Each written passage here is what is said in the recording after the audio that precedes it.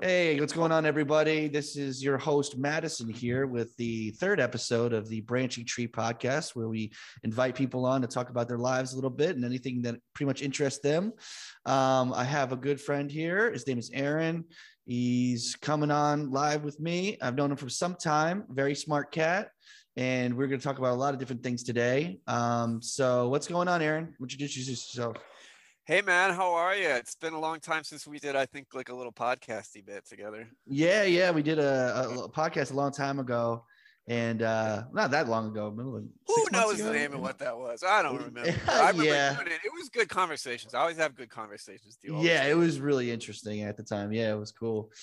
Anyways, man, so what have you been up to lately, man? Where you just lately, man? Cultural, philosophical? I mean, what's been on your mind lately?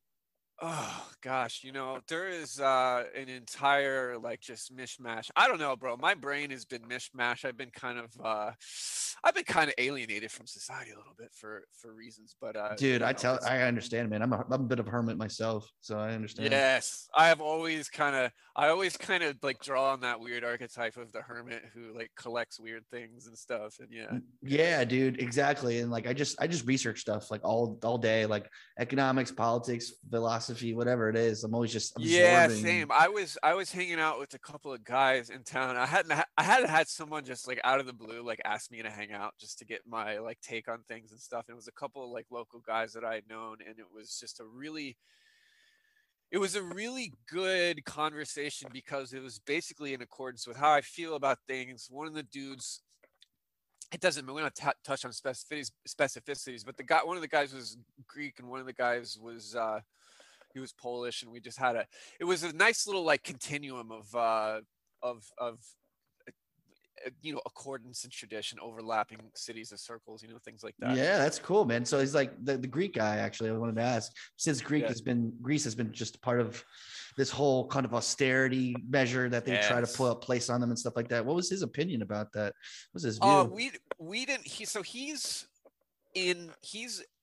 immersed in the kind of like local local Greek culture in my area, and Nice. we didn't talk about like Greece itself. I speak a little bit of Greek, and he does too, and we kind of just talked about like the European nationalistic continuum, things like that, how I consider both of those guys to be in the same continuum, and we have the same traditions and kind of feel That's cool, similarly man. about the world. That's why, I mean, yeah, that kind of Right on, stuff. right on.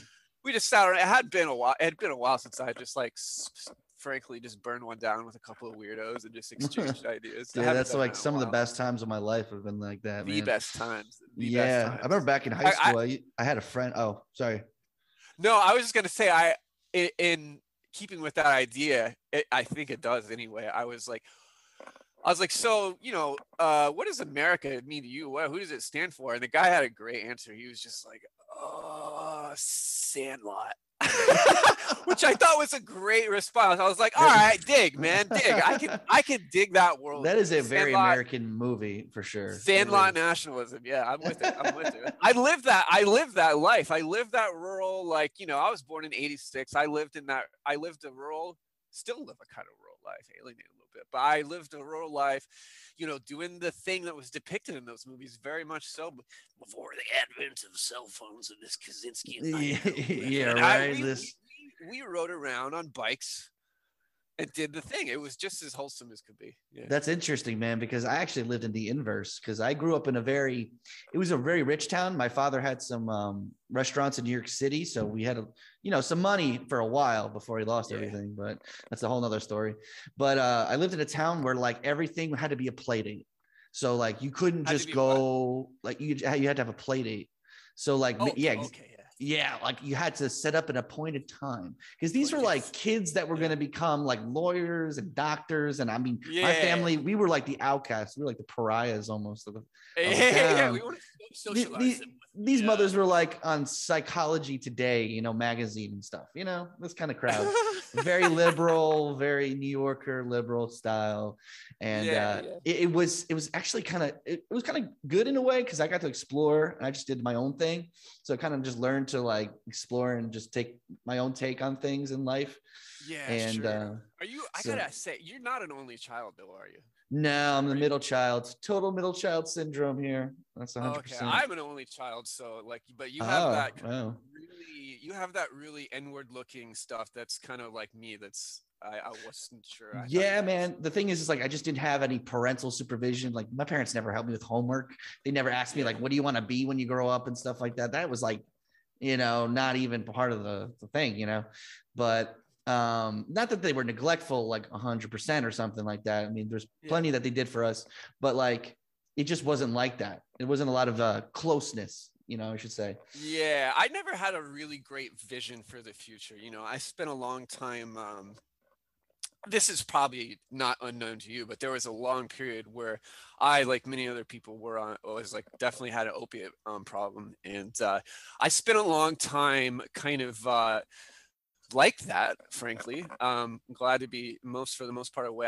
I do take something that helps me kind of Subutex, if nobody's heard of it. It's just like, I'm just saying, like that is Sure, something that helps sure. me. Something I aspire to get off. I'm on a very low amount. I've been clean for 3 years just to get that out of the way. Congratulations, But man. Congratulations. thank you. Just to get that little bit of crap out of the way. But I forgot where we were going with oh, like vision. So I never really had a great vision of like the future always seemed like a vague black cloud to me. And Mm, so once I got kind of off opiates, I had a little bit more clarity of thought and was kind of aggrieved about all that stuff, but sure. we do what we can to get back to where we want to be.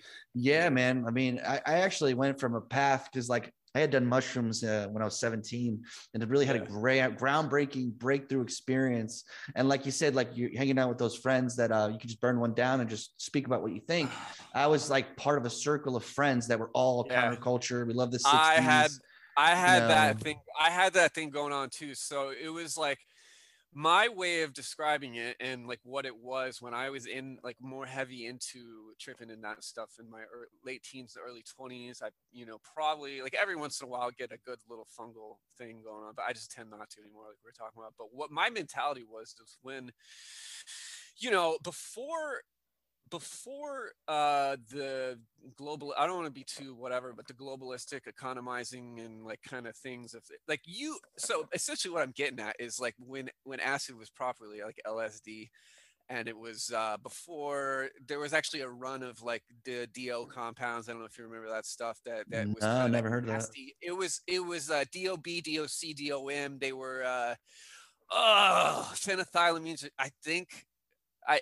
Anyway, the point was that there used to be proper what I am convinced was actual LSD, but the point is that what was interesting about those days is from going from that stuff. I remember like the names of the drugs, let's say, stayed the same, but the actual substances changed, which was Sure. kind of interesting, but I feel like when I was hanging around during those days, like pre-internet, like the, confusion of tongues, blah, blah, blah stuff and words, that it was, and I had repeated this a couple times, it was like the last glimmer of like this like 60s, like the fucking, I'm sorry, like the tail of the Hale-Bopp comet or something, like the gleam off the tail of like the shine of the 60s, like I feel like a feeling that was still in the air and in some people's minds, things that they True. idealized I in really feel like the ways. 90s were like a really crazy, weird time, especially after Yes. the aftermath of the 80s.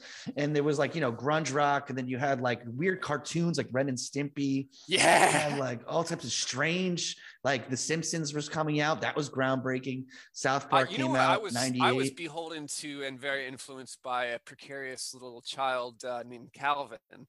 Oh, From yeah. Calvin and Hobbes. Now that Calvin and Hobbes really spoke to my like kind of only child, like precocious kind of mindset. And I endlessly read those books as a kid. That That's so not the obvious, interesting. like not the idea of like peeing on number 3 Dale Earnhardt, like obviously Calvin, but like the precocious kid in this little. That's interesting because the last person I had on a podcast, the last podcast I just did, which was like a day, yesterday or the day before, loved Calvin and Hobbes too, and that came up in the conversation. That's so strange, but that's cool, man. It's a great comic strip. I mean, I was more into like the Far Side when I was younger. Yep, I read those parallel with them. I had all of my dad's old Far Side books, the little like horizontal little books, and in fact, there were some. This was like the Calvin and Hobbes stuff was mine, but that was my dad's. But he also had these old books they looked exactly like the Far Side books. They were called Sniglets. I don't know if you ever remember this, but it was basically a guy making up words for things that didn't have really words. Like I can't even remember any good ones, but they were funny. It was just like little things that didn't have words, funny little, almost like Seinfeld-esque little situations. Like, when you do this, it's called, that was a good one. I like that. But yeah, Calvin and Hobbes I would say Calvin and Hobbes, the Far Side, were both seminal influences on my. Yeah, I mean, extraordinary humor. I'm always amazed at how many they've created, both of them, like the Calvin and Hobbes series and the Far Side series. They're just endless. There's like thick, textbooks almost of like just kind of. It's amazing some of these creativity that poured out of them. Calvin and Hobbes was kind of Far Side was just like strange humor. Calvin and Hobbes was a more kind of specific, like, I don't know, like I don't know what kind of people read Calvin and Hobbes, but I got the feeling that Bill Watterson was kind of a Kaczynskian type. Like, he hated society and any dealings with it, and behaved that way about his. He was very bitter about, like, and I understand why, about like the way that Calvin's image was turned into like peeing on things. I think that was the most grotesque simulacra. Yeah, a lot of things come out of your hand. Once you put it out there, you never know where it's going to turn and whether people are going to use it for. And Lord, I know, especially with the internet and the birth of meme culture in general. I mean, you just never know, right? Well, yeah, memes are interesting and have, you could think about how you want. I was going to ask you, okay, so like, because going back to what you said about the tail end of Haley's Comet kind of thing with the LSD there, like, I feel like I look at my life in sort of like eras or epochs, like little periods of time where like they had a distinct feeling, and like culture was a certain way. People, and like I was born everything. I was born 1990, so I'm a little bit younger than you, but I graduated in 2008, and I remember that time period, like that period of high school where like the internet was still decentralized. It was like YouTube was kind of gaining prominence, but I was talking to my friends about this last night. Go on, continue. So like I just find it interesting, like I remember it was a lot more decentralized. I used to go on Newgrounds and eBombs World and like these websites that were just so like weird and different, but they're kind of like through word of mouth you found out about. And now was great. And now it feels like everybody, including me, I go to mainly YouTube, and I use Google for many things. I use DuckDuckGo because it's like non-traced or whatever for a while, but the results weren't as good, so I went back to Google. But still, and like I feel like as soon as like social media moved on from MySpace to Facebook, that's when things started tearing the fuck apart. Slowly but surely. Not social at first. Media started taking over. No, not at first, for sure. I had a conversation about this last night too. Specifically, we were on this same bit last night, and at first, Facebook kind of actually did optimize social. Oh yeah, I was one of the first people to be on there because I look back to like my earliest posts, like 2006, 2007. So like I was on there pretty early, and it did fix a lot of the things that were problematic with MySpace. Like sometimes you would go on a girl's page or something, and it was just like loading, and a song would be playing, and you can't exit out of the window. At the end of it, that was the end of MySpace when it became an insufferable entity. When it was like you could put your own music. It was just too much, and it was too like chaotic, and like people were. And just it wasn't well organized. You know what it was like, actually, if you remember this, is like a remnant of do you remember like the GeoCities Angel Fire Tripod? Oh my gosh, like that's going way back, dude. Bringing it back, bro. Do you remember X Page, where you can make your own like basic web page? Yes. And like I made my own, like a whole bunch of them, but like I did start to like get into like low-level programming. There was something before Facebook hit. It was called like the EN scene, Entertainment News, before they had centralized it, and there was a bunch of just basically neat people that had made certain kinds of websites and all this stuff. But yeah, when Gotcha. it was all decentralized, and I think yeah, certain people like identify with certain epochs and aesthetics, and I certainly like that whole. I'm sure this is like what you're saying, like the whole like Kazaa, like Oh LimeWire, yeah, Torrent, LimeWire. No, man, that was a even like whole got different into period. like Tor later, many years later, that kind of Yeah. activity, that Yeah, kind and of then you heard about like the general dark web, but like you had piracy. to really be on the fringe, like to know about the You had Pirate to be Bay. smart. And Yes, you had to be smart to get on the dark web, and there were genuinely things that you see on there, and you're like, I don't want to yeah, do oh that. my God, there's a lot of terrible stuff. I mean, Yeah, it's amazing how all this stuff existed so long ago, but it was so fringe, you know?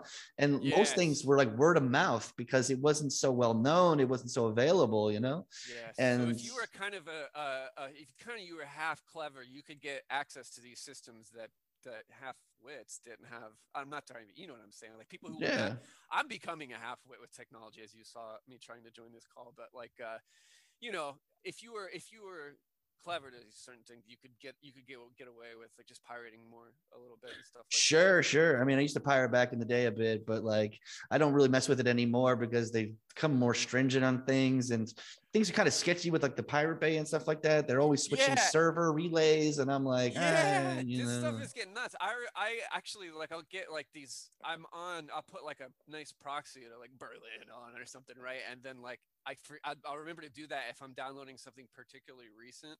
right. Otherwise, I'll get like copyright strikes. I remember one of the funniest ones I ever got was the what was it? It was like the Waco TV show that had one of the Culkin kids in it.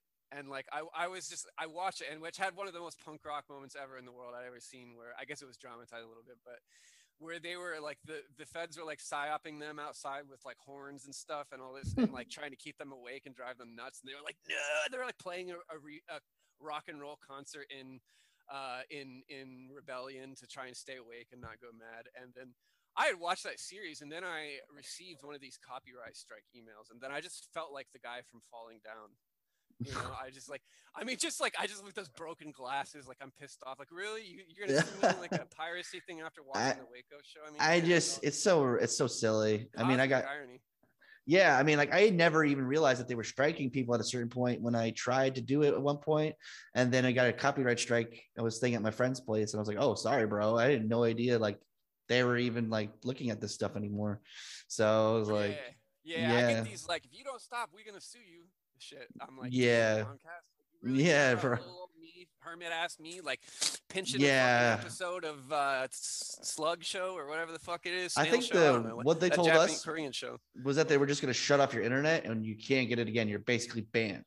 And like, if you understand a little bit about internet, I used to sell internet on fucking HughesNet. I don't know if you ever know what that is, but it's like satellite No, internet. I used to sell it at a phone call center. It's the worst internet ever was that like created. Net Zero or something? I mean, it's that almost that bad, almost because the speed, the ping is like 500 ms. So Dude, like that's back in half the a day, second. It's for a brief period of time, Kmart had like a little internet service called Blue Light. Remember Kmart? They had oh like my a god. little. It was just in that whole period when you were still getting like AOL CDs and kind of Oh like man, that. AOL CDs. God, how many AOL CDs are in the ocean right now? Just around I don't some know. fish's There was a neck. guy. Yeah, there was a guy that used to collect them in this like cynical way and tie them to strings. And everyone used to send their copies to this guy, and it was just like a big joke. And he put it in his dump truck. And eventually, once he got a dump truck full, he loaded it in like in this big publicity stunt to like the dump and dumped them all somewhere. It was like really Right. funny. Oh, that's funny. Yeah. Dude, that reminds me when you say dumped, like remember the ET game for Atari 2600? So I didn't have Atari, but that game, which I never played it, but it was infamously known as being the worst game of all It's just the time. And I remember, worst game. And they dumped like 3 million cartridges because they just couldn't sell them. And they're oh in a yes, so I see landfill why. somewhere. Yes, that's right. That Made was me part of think this. That was. I see why you bring that up. Yeah, yeah, it's a legendary. Like, gosh, they were like, dude, this is gonna be a smash hit. And dude, I heard like the programmer had like 4 or 6 weeks by himself to make the game or something. I don't remember really, but anyways. What did you start off on, like in like video game wise, like Nintendo? So yeah, when I was Or younger, Sega? and I don't have like vivid memories of it, but we had the original Nintendo, so the NES, Yeah, me too. Me and too. we had, you know, Mario, we had Zelda, we had like a lot, Yep, like the golden Zelda thing. It was cool. Yep. But the one thing Had both when of them. when I started really having memories though, because 1990 I was born, so I was about 4 or 5 when the Sega Genesis was in my house, and that was when I never had a Super Nintendo, but I had a Sega Genesis, and I would play Mortal Kombat all the time. Oh and yeah, so that Sonic was like a Spinball. revolutionary. Oh my Spinball gosh, is one of my favorites, bro. dude, I it love stuck Spinball. I did in not my have a Sega. memory. Yeah, I did not have a Sega, but every time I went to a friend's house that had a Sega, I was like, dog, you got Spinball. I God, love that game. I played But that yeah, game like out of my mind playing that game. Mortal It's so Kombat hard, was yes, it was. Mortal Kombat was great, and dude. like Revolutionary, I feel like yes, it was so cool. It was so dark. Like you I just went. yeah. Yes, I remember going to one of my cousin's house, one of my many cousins' houses, and playing Mortal Kombat on Sega and being like, "This is it." I know. I saw, and Oh, I man. remember seeing the movie in the theater too. I made my dad like come see that movie, which I still loved it. You know, it was great. It was Oh a great time yeah. to be Oh alive, yeah, man. dude. And it was like, I you remember know, the Mortal Kombat. Sorry, Mortal Kombat. I remember that was like paradigmatic in a way that I feel like some of my earliest memories were switched online by playing. You just playing. dude, Mortal it's Kombat. true. It's true. Like I said, Yeah. like it's like when I was like 4 or 5, it was like when it hit. And then when I started maturing from that, Mortal Kombat 2 was my favorite. Still to this day is my favorite. And Reptile is always my dog. Yeah, Reptile is my Kombat shit. 2. I think Mortal Kombat 2 is cool. I actually like 3, and there was one that was like called like 3 Extended or something. There used to be a physical arcade of it, and there were a lot of extra characters. 3 was when it started kind of like, all right, this is getting big, but 2 had the best, like kind of like the best violence, if you will. And I like the maps, the aesthetic, fun. and the music, Yes. and like, oh man. And like, I don't like later Mortal Kombat's where they made Reptile actually look like a reptile. I just like the Scorpion, Sub-Zero, and Reptile. We're just like all just looking dope, like ninjas. It was so cool. The Lin Kuei crew or whatever it was called. Yeah, I went as Sub-Zero for Halloween one year. For sure. Oh, that was my brother's favorite. Yeah. And then I moved on to the N64. I still remember that being, I think, unless it was Xbox, my best Christmas I ever had was getting the N64, and I got a gold controller with it too. I was like, oh, it was packaged in it, and I had GoldenEye, played GoldenEye shit ton. Oh yeah, that was another one that was like that, right? GoldenEye was like everyone was like, everyone agrees this game is the best. Like that man. But I was always so jealous because my friend always had the PlayStation and the PlayStation 2. So I went from N64 to Xbox. He went PlayStation to PlayStation 2. And you get all the RPGs. You got Final Fantasy, all these really great storyline driven games were on PlayStation. I never had that. I made that jump. I had N64, and then like I dabbled in GameCube. I was like, and then like all my friends had PS2s, and like once Grand Theft Auto 3 hit, I was like, shit, and everybody was playing that. Man, Grand Theft Auto 3 memories, bro. I played so much of that. Yeah, that was like sitting around like eating like shitty microwave burritos and stuffing them with Cheez-Its and smoking pot, playing like Grand Theft Auto 3. Like that was some of the best days of my life. Just you know what I mean. I hate to not the best. Just the best of times, childhood crap. Yeah, but like, you know what, I shit on video games because I still play them a fair amount, but like not nearly as much as I used to. But like I just feel kind of like not like I was when I was younger playing games, right? They used to absorb me way more, but now I'm like kind of just a filthy casual. And but like I always kind of like shit on video games a little bit because like I'm like, it just doesn't interest me, it's not as good as it used to be. But like I owe so much to video games because they were so formative. They were like back in the day, there's film buffs, kids that are like young people that really love movies. Video games was like my foray, and then music would be probably second on that when I was younger. I've always been partial to all that stuff, as you know, and like I remember at one point, like it was like I had to make this decision mentally, where it was like PS4 was out and Call of Duty 4 had been released for the first time, and I was like, this is badass. But I remember having this moment where I was like, my friends were into this and this stuff, and I could see like the beginnings of people's like I don't know what you want to call it, like Wally, like professional gaming stairs, 1,000-yard stare, like dopamine ruin. Oh But like yeah. when Call of Duty 4 came out, and I had it for a while, and I was like, this is fun, and I played it, and then I was like, I was able to make this conscious decision of like, if I don't stop playing this, like I'm gonna and doing something more interesting and creative, I'm gonna like be stuck like playing this and not having fun. So Yo, that is I so true. Good for you, bro. I sold it. I sold it and ended up learning to play guitar instead. You know. Yeah, So, man. Awesome, man. That's a great idea because I did get a little bit of an addiction to StarCraft 2 in my mid-20s, but at the same time, I was singing a lot too at the same time. So I kind of counterbalanced it. Couple hours a day, I would sing, and then I would play a lot of video games too. But yeah. dude, Hold on, the dopamine. Yeah. let me take the sweater off real quick and just put my headphones back on 1 second. Yeah. But what I wanted to say was, all right, sorry, continue. yeah, no doubt. It's the dopamine stare and like the addiction quality of video games. It's so true.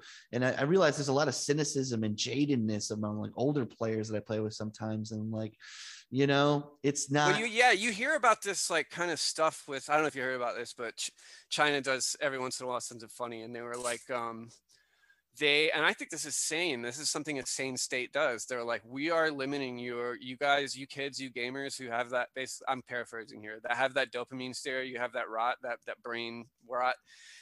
We're limiting your game time to like 3 hours a day or some shit. And I was like, okay, Yeah, I can. no, I heard about that. this.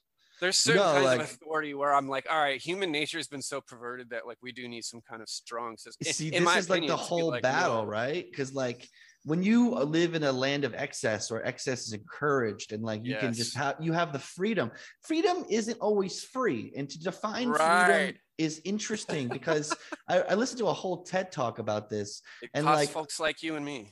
yeah, well, yeah, right. And then you wind up getting lost a lot of times because a lot of times we desire structure, whether we realize it or not. And Yes. a lot of times, like I watched this TED talk explaining from the business perspective of like how you market certain products and stuff like that. Yes. When you go to a store, you don't want 100 different deodorants that you can choose from. You want like 2 or 3 that you can choose. So this is what people will describe as the tyranny of choice, which I agree to. It wasn't always like that, and it's like kind of I used to, when I would think about this stuff, actually one of my favorite kind of authors was David Foster Wallace. Now I understand Infinite Jest is very long and not everyone gets through it, but the point is like that was a guy who I am convinced, and I've talked to a lot of other people, I could just sit around and watch his interviews because they're so enlightening. I felt like that understood one of the ways that society was being torn apart. Like if you watch, again, I'm not sure if you're familiar, but if you endeavor to ever watch like his videos and interviews are very good. Like he embodied a kind of anxiety about the future, and that I think was messianic almost in a way. Like he wrote Infinite Jest because of like, I think my understanding is like some idea about this like kind of excess bourgeois boredom, and I'm not trying to be like a Marxian guy saying that, but that's meaningful somewhat, right? Yeah. Like he's like he was in these ivory tower like kind of situations, and he was like, my friends were killing themselves, and it just became clear to me that something was going on, and that just spoke to me enough, and having heard enough, that I was just like, yeah, this guy has some kind of insight into the future. I'm convinced. Yeah, Man, for sure. I mean, like that's a Western problem that we have, and that even in influences like places like Japan that have globalized and have moved with the capitalist movement that the West was kind of creating at the time. And like suicide is a very high rate of suicide in capitalist, modern cultures. And there's a lot of loss of meaning too. And like the loss of religion is one aspect to it, which used to give people meaning before. And that was sort of like turn of the century with Nietzsche and Freud and the whole explosion in psychological deviations about understanding about life and stuff like that. But I feel like my one of the beginnings of my existence was embodying the last man of like the 20th century, the last man of the 20th century. And even if like in a Francis Fukuyama way, this is the last Western man, I'm like, I must uphold this imagery. And it's not just I must, because I believe in it, Sure. No, I feel it. But I was thinking, like, I feel like it's good. The future is more leading more towards like a brave new world rather than 1984, or maybe some sort of mixture of it. But like, it's almost like all your pleasures are kind of given to you. There's even a Black Mirror. Black Mirror is pretty good at nailing those kind of subject matter. I love that show. It's freaking amazing. Oh yeah. But basically, the future of like, you know, just every whim, every desire is satisfied. But is that what constitutes? Is that happy? You know, is that what fulfilling? Yeah. Is that what fulfilling is? Yeah, I have had a lot of right. So like I do theorizing with people a lot, you know, sometimes, and it's like I was just like when I was hanging out with some guys last night, it was like we all had to like consciously be like not. It was implicitly understood. It's like we're all going to put our stupid cell phones down for a little bit and talk because we miss human interaction. I felt like, and it was like, you know, between these like really interesting beats of human interaction, we had like 7,000 messages on our phones and blah, you know, but we went back and did that later. But it was just like we all did our best to be like human beings in a little circle and sit around and like not be on our phones, you know. It's like like I find that to be like the best times of my life. I realize more and more because I do live like quite like a hermit, quite isolated, and most of my conversations are through texts online. And I don't, and I've been talking to people more. Like I call my sister more. We talk to each other more. I'm doing the podcast with you. I just did a podcast with my friend Andy the other day, and like I'm like, wow, this is like really refreshing because like it's a different dynamic. It's not always like you like the hyper individualism that the society has created around us. Like it's all about your dream, it's all about your passion, it's all about you. It's so centered on you. Have you seen Century of the Self by Adam Curtis? No.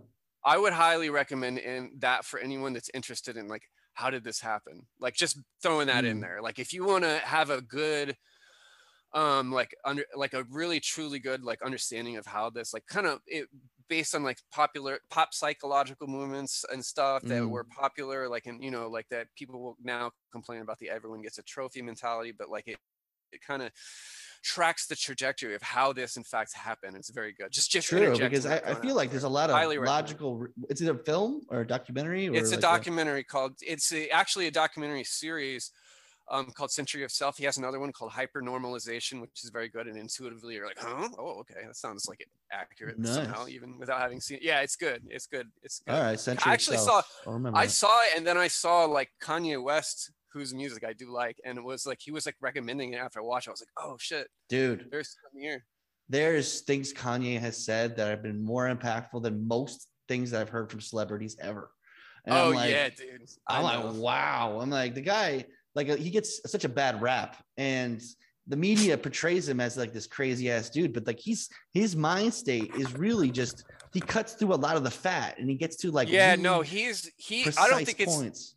Yes, I don't think it's inaccurate to say that the guy has some kind of genius. And I remember like when I was hanging out in art circles, and then Dark Twisted Fantasy came out, and I could not get, like, I was kind of dealing with the, like Kanye's crazy, blah, like I didn't care about that, but I was like, that did color my perception a bit. And I remember Dark Twisted Fantasy came out, and it sampled that King Crimson song, 21st Century Schizoid Man, for obvious reasons.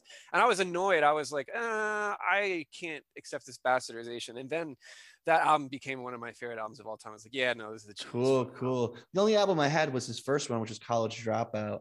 And I used to listen to that quite a bit, but like it was a lot different than his later stuff for sure. He's an incredible beat maker too. Like just musically, dude, I love his beats, his rhythms. It's like, man, some of them are awesome. Yes, he is a profound kind of producer musician guy for sure. Yeah, for sure. But do you ever get big into rap at all? Because that's like what I grew up on. I wouldn't say that I got big into it, but there were certain ones that I truly enjoyed. Like Outkast was always one of my favorite artists. Oh yeah, for sure. Truly enjoy Outkast, and I thought that was like this is like one of the best rap, R&B, whatever musical ventures of its time. And yeah, no, they were so talented and so unique. They were very much their own thing, and like, it was refreshing to see, like kind of like Ludacris or something like this, you know, someone who just is distinctly their own thing, or DMX, you know. was just like, there's no one like this, you know? Yeah. I really appreciate the original. I mean, you know, I like Mr. Bungle and all that kind of stuff. Oh, So, like, yeah, that was one of the things that we definitely kind of like bonded on, is that I loved that, always loved that Secret Chiefs 3, like Mr. Bungle. yeah, Secret Chiefs 3 is great too. Yeah. Yeah, No, Mr. it's Bungle and that California album was genius. Yeah. oh yeah, California was amazing. I still think about like the last song on that album is called Goodbye Sober Day, and it's just like the perfect send off. I mean, they did reunite recently actually to redo one of their demo tapes, and it's like all thrash metal with, and they got Scott Ian from Anthrax to play on it and stuff like that. Oh yeah, And Dave Lombardo. That retro Vertigo song always, like, I know it's like one of their big pop like formulations, but I was like, that song is Yeah, really I sang that so many times. Yeah. Yes, me too. Great song. Yeah. No, Mike Patton, man. Go ahead. That's probably like my number one influence. I'm trying to think. From when I was younger, I was into rap, and then I got into Linkin Park. Linkin Park was like my first step into rock, period. And then it was System of a Down, and I heard that song Sugar on a Newgrounds video, and I was like, man, this song is the shit. Like, and then System of a Down is go ahead. Yeah, no. I was about to say, and then I moved on to Slipknot. No. What was it? Yeah, Slipknot. And that's something that like is very divisive for people, but like I was obsessed with Slipknot for a long time. And then Primus. And then once I got into Primus, I picked up the bass guitar for the first time. I just started jamming on that shit. That's what got me into music in the first place. And then I branched out. I basically looked at who influenced Primus and who did they say. And they were like King Crimson. So I listened to King Crimson. And then the whole prog rock phase of my life opened up. That was really big, and one of the most influential things for me was the prog rock stuff. Yes, that was huge. When I was in high school, it was like all I listened to almost. So I would consider, I have like a musical trinity that is my favorite. It's Mars Volta, the Beatles, and Bach. Wow, that's an interesting collection. Yeah, those are my favorite. Like they've always just kind of been my favorite musical sounds. But like Mars Volta has like stood out as like a powerful creative force to me, and has like just it's just great. Francis Demute, Mecha Amputexture, all that stuff. Like, yeah, that's a good modern choice. Or Amputexture, rather. Yeah, no, and System of a Down was part of that trajectory. You have a similar creative trajectory as my own. Yeah, I remember the whole, like, I kind of liked Korn when I was in 6th grade. Oh, yeah. I kind of liked that band. And then, like, there were kids who liked Slipknot, and then, I saw, and some of us convened around System of a Down, which is, I got to see the Mars it's basically the new metal explosion, right? That happened at that time. System of a Down was like what I would call an era of legitimacy in the new metal explosion. They were like the most legitimate, like, creative, not like herder kind of new metal stuff. Right, like, you have, dude, and I know this is divisive too, Limp Bizkit, right? Like, a lot of their music is crap. I just have to say that. But a couple of their songs, just one of their bigger tracks, well, everyone liked that cover, the one they hit the scene with, that cover of the George Michael song, or whatever, Faith or whatever it was. Yeah, Faith is sick, dude. I still play that shit when I get blazed and I play that. Gotta have vibe, and it's just like, man. Yeah, no, that one will still bring me back. Oh yeah. Yeah. So it's kind of like it's like a cheesy, guilty pleasure, but like it's just so good in its own way, because it was just more aggressive, and it was like, it was a time when music was so experimental in the mainstream. Like Primus was big in the 90s, and then you had all these weird bands in the 90s coming out. Like, you had a lot of alternative grunge. The 90s were sick, dude. The 90s were. Yes, absolutely. And that was the end of, I think one of the ways of discussing that, like one of the things we said earlier, or I said earlier, was like talking about the last little flicker of the Hale-Bopp comment. And like that, I feel like the 90s kind of was that. That was like one of the last times that people were truly happy in my mind. Dude, it was crazy. I mean, it was so lawless. I mean, it was all about pushing boundaries, right? Because it was like that, it was like this moment where everybody was doing subject matter that like just would never have passed in the past at all, it's breaking all this ground.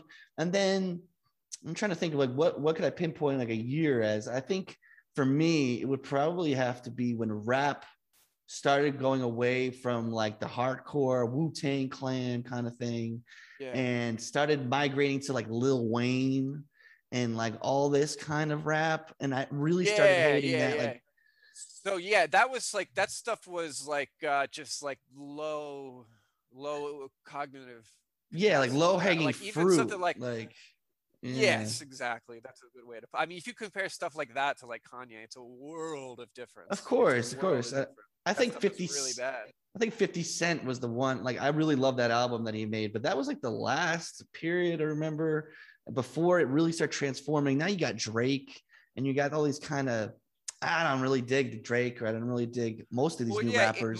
Most of the, I will say, yeah, I understand this kind of trajectory of decline, ironically, if you will, that like occurred, and I feel like I saw a really this might seem insane, but I saw a really funny post about like this critique, which has been one of mine forever, and I know others as well, is the let's say the degradation of quality and aesthetics, and the cartoons that were around that were like the Looney Tunes stuff that had a lot of feeling in it.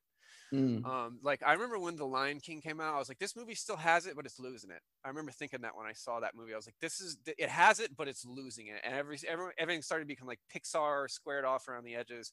Nothing looked is quite as meaningful and interesting and full of feeling. And I saw this critique that somebody, and I never know what's real anymore in the world or on the internet, when I see is like, what is this weird reflection of things I've thought before? But they were like, people who make this complaint are fascists. This is a fascist critique of the degradation of quality. And then I was just like, this is such a stupid conversation. But I was also like, I read it and I just turned my head to the side. I was like, yes. I was like, that's fine. Sometimes people are trolling too, and I just can't tell. Sometimes it's tough. I a little made more a versed, comment that but one of my friends, he said he was like, you said something one time, and it stuck with me. And he said that I had said, I was like, buddy, parody isn't even funny anymore. Like I remember at some point, like the Onion started producing. It was marginally funny for a while, but it started producing low-hanging fruit that wasn't funny. Yeah. Every once in a while, the Babylon Bee has enough wit to kind of bring something together that's actually kind of funny, but a lot of it is what I can just again put like into the class of petit bourgeois sneering, and like the stuff that's coming out is just more or less like sneering at the differences of other people. And what freaks me out is like this like more and more mundane things being caught under microscope. Not even like really, dude. I was following your train of thought. That's exactly what I was thinking. And there, not to cut you off, but like there is like this train of like pattern, like Jerry Seinfeld, right? Like you're talking about stand-up comedians, was like the first to be like observational humor. And like arguably, if you look at a lot of stand-up comedians, a lot of comedy, it's all about recognizing the small little things that are going on around you, right? So then for some it becomes a hyper fixation, and then it's like there's too many things to complain about if you really dig under the surface too much. You know what I mean? Yeah. It's almost like you're looking for a problem rather than I saw a girl who had made a post on for why are you on Facebook, but like had made a post about she's like a bartender, kind of creative type who's kept in touch with me for whatever reason, not made me a total pariah, the people I treasure. And she was like, between all the shit that's happening going on, I can't stand it anymore. I can't stand it. And like 150 people liked it. And I was like, yeah, I feel you. And I actually deleted like the icon of my Facebook. And every once in a while, if I want to get to the website, I kind of reverted back to that. But yeah, like the worry of, how much can I actually pull my brain away from this stuff? I am able to like walk away from my cell phone and like do stuff. But it seems that like the true like the symbiosis that is like occurring is like it's unwanted on my part. It's unwanted. That's what I'm saying. Like, so you're saying that you want to move out to the Appalachian area, and I'm like, dude, do it. Because I more and more feel the exact same ways. Like I feel like absorbed, and like I used to look at my my mom and her boyfriend, and they would watch the news like all the time, CNN and Fox and all this stuff, and they were always absorbed like what's going on in the world. Oh, this is happening.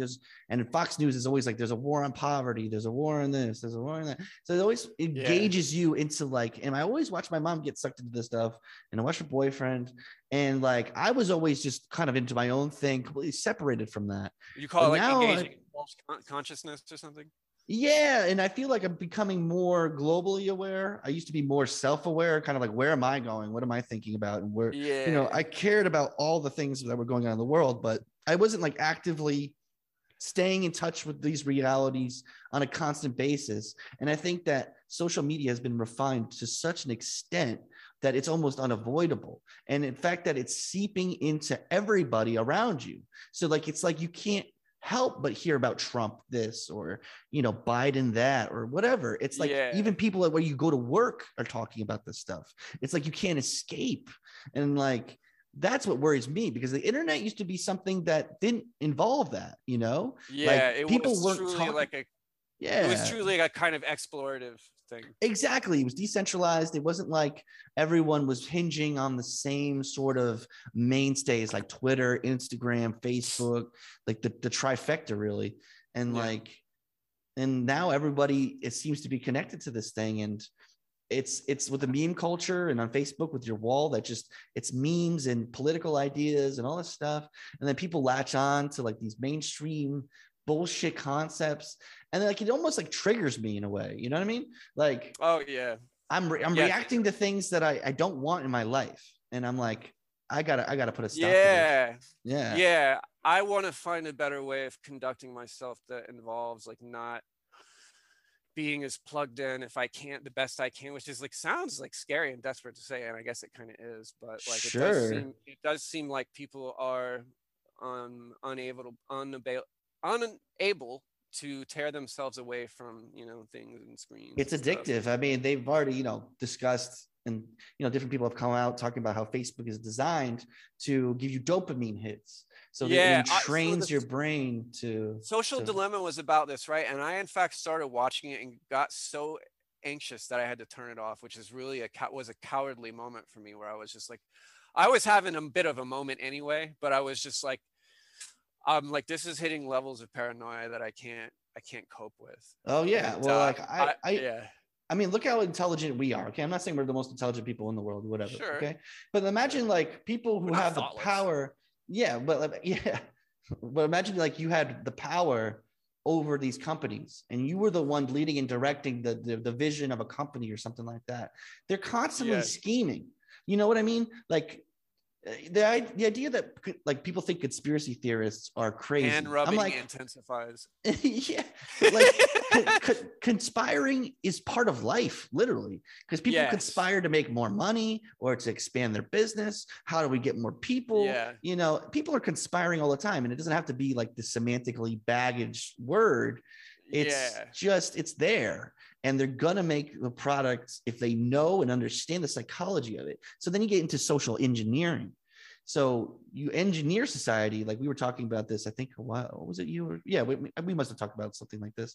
But like I always think back to like MK Ultra, just the fact that MK Ultra is a known thing, or COINTELPRO, and like just like the understanding of psychology and how to manipulate minds and how to create a system that slowly envelops people, and like that entrainment, understanding just how dopamine works and how that gives us a desire to return to something. It's just manipulated and exploited. And who is to say what, like, we're all about freedom, right? Going back to freedom now. Why don't they have the freedom to, if they know about this and they want to use this kind of technology, this kind of social engineering, they should have the freedom to do so. But then what does the point of responsibility come into the frame? Right. I mean? It kind of reminds me about some like conceptions of free will, of course, and like in neurology and neuropsych and stuff, there's some pretty, I'm trying to remember who or whatever, but like, just one of the questions of free will is it's because like, because of neurology, do you have free will? And like, that was one of the big like bulwarks of no that I had remembered always seeing. And I'm like, yeah, that seems more or less reasonable to me. I can think of like certain little deterministic like things that existed in my life because of my neurology, and you know, I definitely know that that's a thing that happens now. You know, like you're just sheer mental chemical, like getting back into Brave New World type stuff. Is just the Right. way, it's just the way things are, and Huxley definitely had a vision that was accurate. It's like the oppression of this, you know, oppression of choice, oppression of dopamine, oppression of, you know, the self, or I don't know. Right. Yeah. Satisfying desires in a sense. And there was soma, which is something we don't have. Maybe cannabis, There was maybe. literally a muscle relaxant called Soma, but yeah. So I would, so The I, audacity. yeah, yeah, right, and which is very funny. Yeah, so like the closest to Soma is like maybe like social media and the dopamine it provides us, and the kind of, but the degradation of art and everything is just like, so just saying, like there's not really very much good art coming out anymore. It's all very, to say derivative is You you know, know, it's not it, vice. it's a tough thing for me to say that, because I think there's a lot of great music these days. It's just not mainstream, right? The mainstream. Oh yeah, it's also what brings me back to another topic I want to bring up too. But like, you know, Deviant Art. You're familiar with the website? It's like a Facebook for Yeah, sure. artists, and I'm like, dude, I remember. like Yeah. like I used to think like, oh man, I really want to be big with my music, right? I'm sure you had that feeling too at one point, and maybe you Yeah. still Sure. do. I don't know, but like, Yeah. and like, you just realize how saturated everything is now. Now, if you have a computer and a few pieces of equipment, you can produce music now. It's not like you had to choose a dedicated path. So I'm like looking at, it's almost redundant because there's so much good art. Like, but it's almost redundant because it's like there's so Yes. many good Redundant. artists like with talent, but like, how do you differentiate yourself really? And you find this Yeah. almost a redundancy, like, you know, you're like a snowflake, right? And I'm Yeah. not relating this to the Republican idea of snowflakes whatsoever, but it's like, you know, we're Sure. all special, but you know, we're all different, but we're all the same at the same time. Yeah, So it's funny the way these little semantic shifts happen with these words. You see like part of meme culture like take it on, and then there's like it's almost Hegelian, where the, you know, so the other end will take on that term and notion, and then there's like a synthesis between the two. But now right. the synthesis seems to be of no essential nature, except that people are consuming maybe both sides, but not Yeah. holistically looking at things or something. And you know what I think is becoming ever more powerful? Instead of things standing on its own merit, it's all about who is leveraging money, marketing, time, power behind people. If someone decides, I want to make you big, they could probably make you big just because they have what it takes to take you there, right? Like, how many people can sing Yeah. like Adele? You know what I mean? And if Oh, they just sure. had the money, the time, and a group of musicians that were professionals and could really work with her, like this woman, why couldn't some other Yeah. woman be just like Adele selling millions of copies, right? So then it's like, Sure. it becomes diluted in the sense that like, you match an image. So they'll, like, if you have a certain image, like I would argue that Billie Eilish is someone who has a certain image, and that Sure. image is like something they feel they could market. So if you're Yes. marketable, now that's what is going to make it. So this And is like the commodification of personalities, basically. yeah, exactly. And basically marketing, like even being a punk, right? You could, Yeah. they market to It punks. used to Like, be a look, genuine. So yeah, arguably, that this conversation has come up multiple times with me recently too.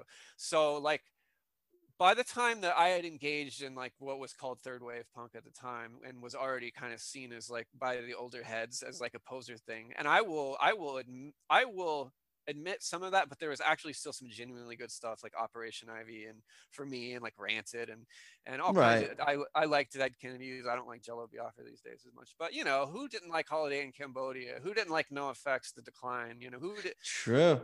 love that stuff. I got to see a lot of that stuff Is that live, you really know, like. considered? Is that really considered third wave? Because I thought that it was, those mostly came out like early to mid '80s. So I'm kind of conflating second and third a little bit Okay, yeah, it must because of be okay. my existence, but like No Effects was on the edge of two. They were basically, I consider No Effects to be the axial band that kind of, No Effects, Pennywise, kind of that whole little thing was like Would you maybe consider Avenged Pennywise was. Sevenfold a part of that? I don't even know. Was that So that was an later? I can't that was an remember. interesting band that started to come in on like this like kind of complicated metal train, but they were still a little bit low hanging fruit in my mind in like some kind of way, but they were actually also really good. The Sounding of the Seventh Trumpet was a good album, the first album they came out with. And then by that time that second one came out with, I was like kind of like feeling a little bit simulacra about the album. I was like, I don't really care about that one, but I loved Avenged Sevenfold. Actually, don't tell anybody. But yeah, no, I did. I actually liked them when they first came out, and I was like, this is a unique band. It's good. You know what I really felt like was the downfall? It was when people, I remember being with a group of people, they were about my age. I brought up Blink-182 and I was like, man, they suck. And I'm like, because I really feel Blink-182 sucks. And like, they just, for me, define pop punk. Like that is just like, not girly. That's just like, it's not appropriate to say, but it's like just popish and just so bubble gummy almost, you know what I mean? But people legitimate, like Good Charlotte was just trash. Like just throw it in the trash. And like, that was like the new punk scene. I'm like, oh my God, there's no hope. There is no hope for this, because I just felt like that was the decline officially of everything that could be punk. And then you're still going to have your crust punks at dive bars, but they'll never be big again in the same sense of like Dead Kennedys or the Misfits. And, you know, you're going back to like that era. But one thing I wanted to mention, right. And it kind of, it's really important because MTV, right? Like there was a heyday of MTV, which was huge. And it was a great way to expose new artists, new musicians at like a national level, because it was like on syndicated cable, and, you know, you had Headbangers Ball later on, and you had these shows that were so avant-garde and counterculture. You Nirvana playing, you had Alice in Chains, like you name it. And like the decline of MTV, I feel, was like part of what we're talking about, this generational shift. It was like when all of a sudden you see Taylor Swift and you see all these kind of like marketable money-making machines, instead of being like quality, it was like bite-sized 2-minute songs, and there was no more. You had to listen to college radio now to like hear a Pink Floyd song play for 7 minutes. And now it's just bite-sized, absorb it, quick dopamine hit, boom, boom, boom. And hot take little things. Yeah. And like, they're not even willing to take risks anymore like they used to on musicians, even if they didn't sell that many albums, but they used to. You're reminding me of a Frank Zappa interview. I don't know if you saw that one, where he's talking about like the old guys with cigars were actually a lot less conservative than these new guys coming in. Like these, what it is, but I'll give it a chance. Exactly. Like, they were willing to give a risk. I feel like I did exist at the end of that meritocratic kind of existence before. You know, social media and stuff had turned everything into pop-sized, bite-sized bits, and I lived at the end of an analog world, and I made the best of it as I possibly could, and I feel like I engaged with some pretty good art and some pretty good people in like my late teens and mid 20s that was profound and good and meaningful. And there was a genuine like human spirit to it. Yes. I think it was more organic. I mean, I kind of missed part of that because I grew up with computers from the get-go, almost like as soon as I was like conscious and able to manipulate things, like as a child, 7, 8 years old, I had a computer.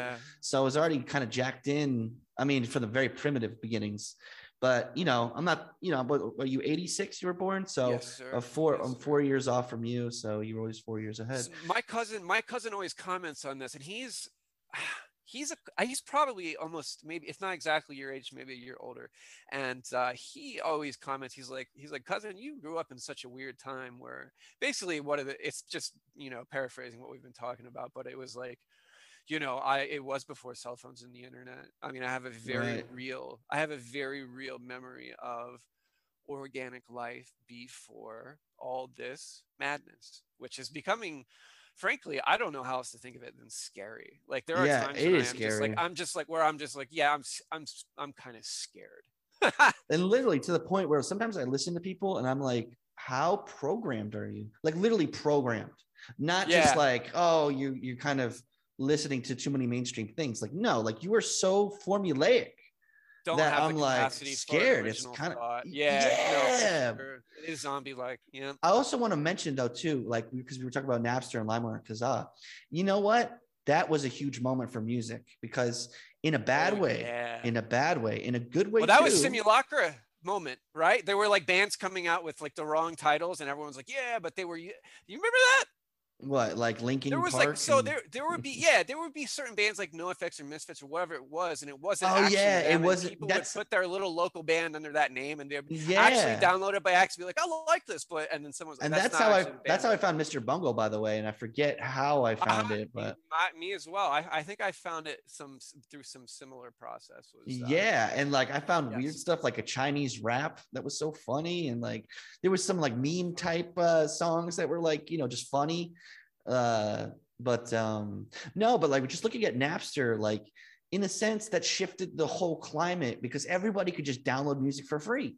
So all of a sudden, those risks that record deals, you know, this is, I'm stating the obvious here, but all that, you know, record producers, they were willing to take less risks because the chance of you actually selling an album was like cut in half, if not more, because people could just download your music instead of buying your album. You still there? Hello?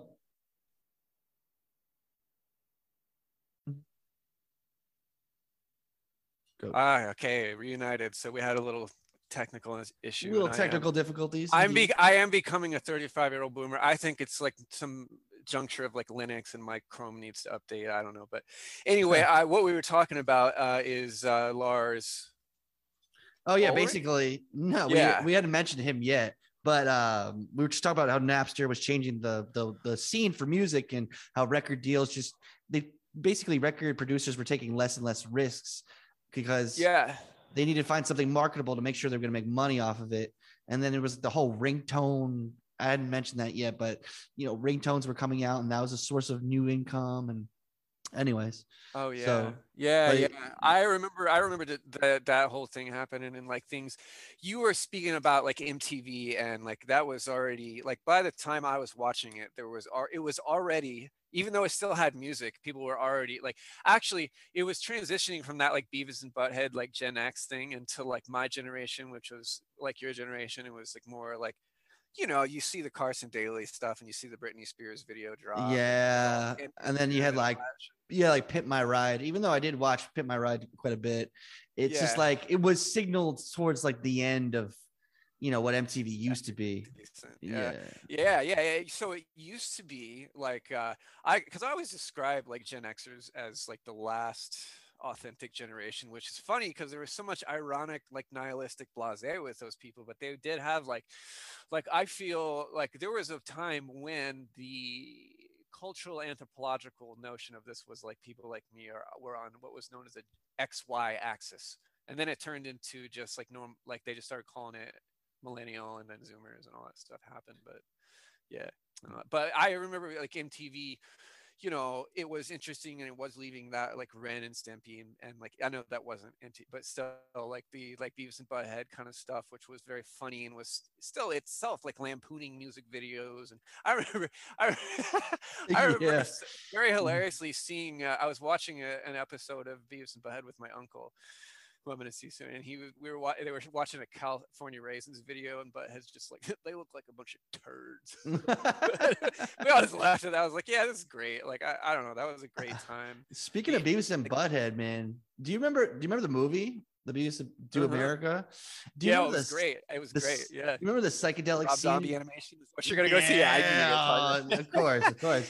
Yeah, No, he goes and they go and meet their like estranged parents. Like they're like weird desert looks that are like just look kind of like them like and they're like king, and that was funny. Yeah, it was the whole Rob Zombie.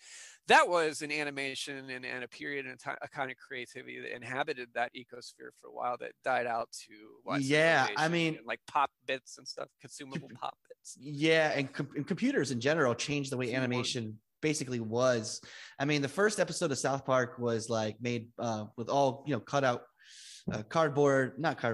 construction paper, and they did everything frame by frame, painstaking. And like you think about all the old Disney movies like Fantasia and stuff like that, this was just press each single frame. Like that is so painstaking. And like arguably computers have made things way more streamlined and easier, but at the same time I feel like people are taking shortcuts with animation. I don't feel so. Yeah, that's what I was talking about before, right? Like it's like the leaving behind the times of the kind of like really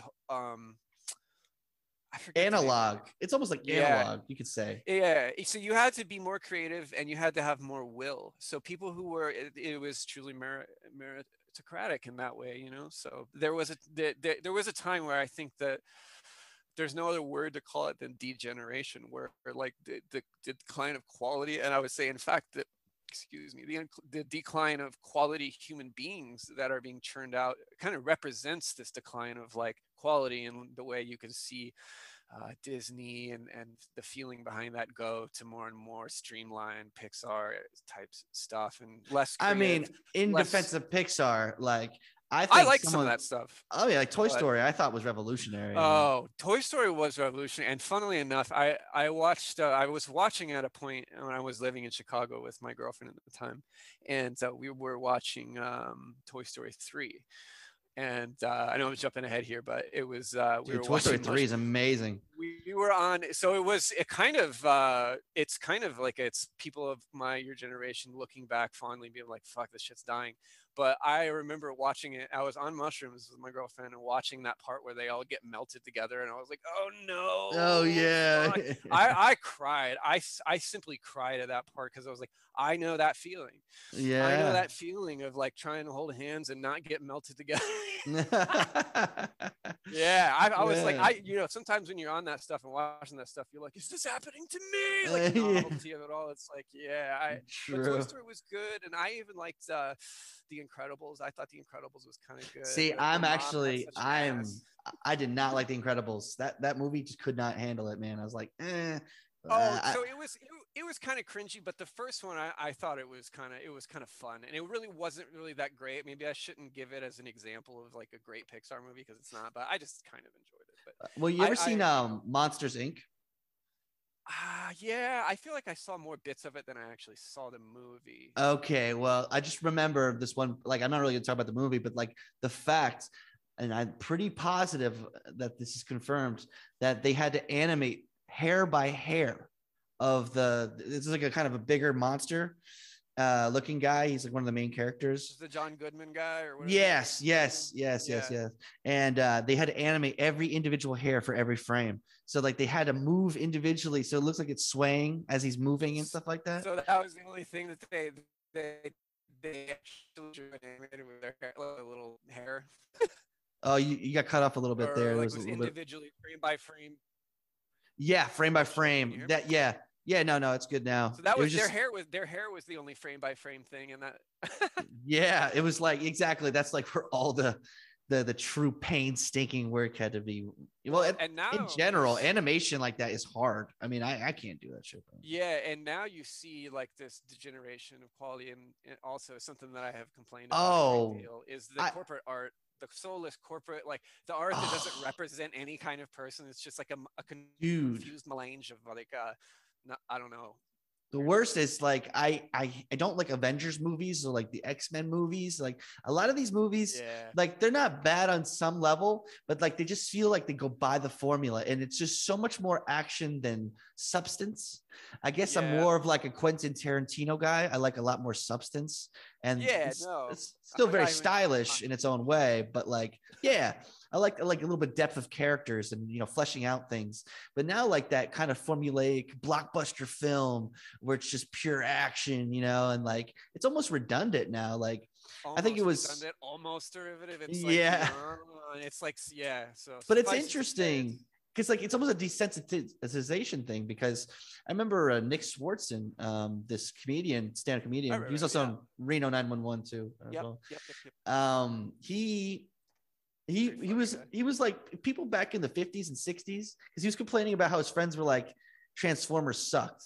And he's like, dude, if people in the 50s and 60s like saw that movie, they'd shit their pants and be like, oh my fucking God. Like, So yeah, that was the beginning of the marketing to that nostalgia. And it really, like the first one, like I really truly enjoyed, even though there was a bunch of like marketing and obvious crap in it. I was like, this was truly marketed to my generation, and I thought the first one was fun. But yeah, like so you'll get a lot of people complaining about things like Avengers and Marvel and all that stuff, and they're legitimate complaints. Like the stuff is lacking in substance and only has Yeah. like eye candy, and it's like, yeah, maybe if one, I don't know if I don't think I'd even watch them anymore. The new Spider-Man kind of looks trippy, just on a trippy in and of itself level, but it's like I don't know how much more like identity splitting simulacrum shit like I can handle anymore. Yeah. I mean, it's almost like, because like you can look at the contrast, like Tim Burton back in the day when he first started making films, like the original, the Batman with a penguin, Yes. you know, and that was like a totally like weird in total Tim Burton fashion, you know, that kind of dark setting and just the darkness of it was just so on spot, like original, kind of like the original Pee Wee Herman movie. I don't know if you've ever seen that.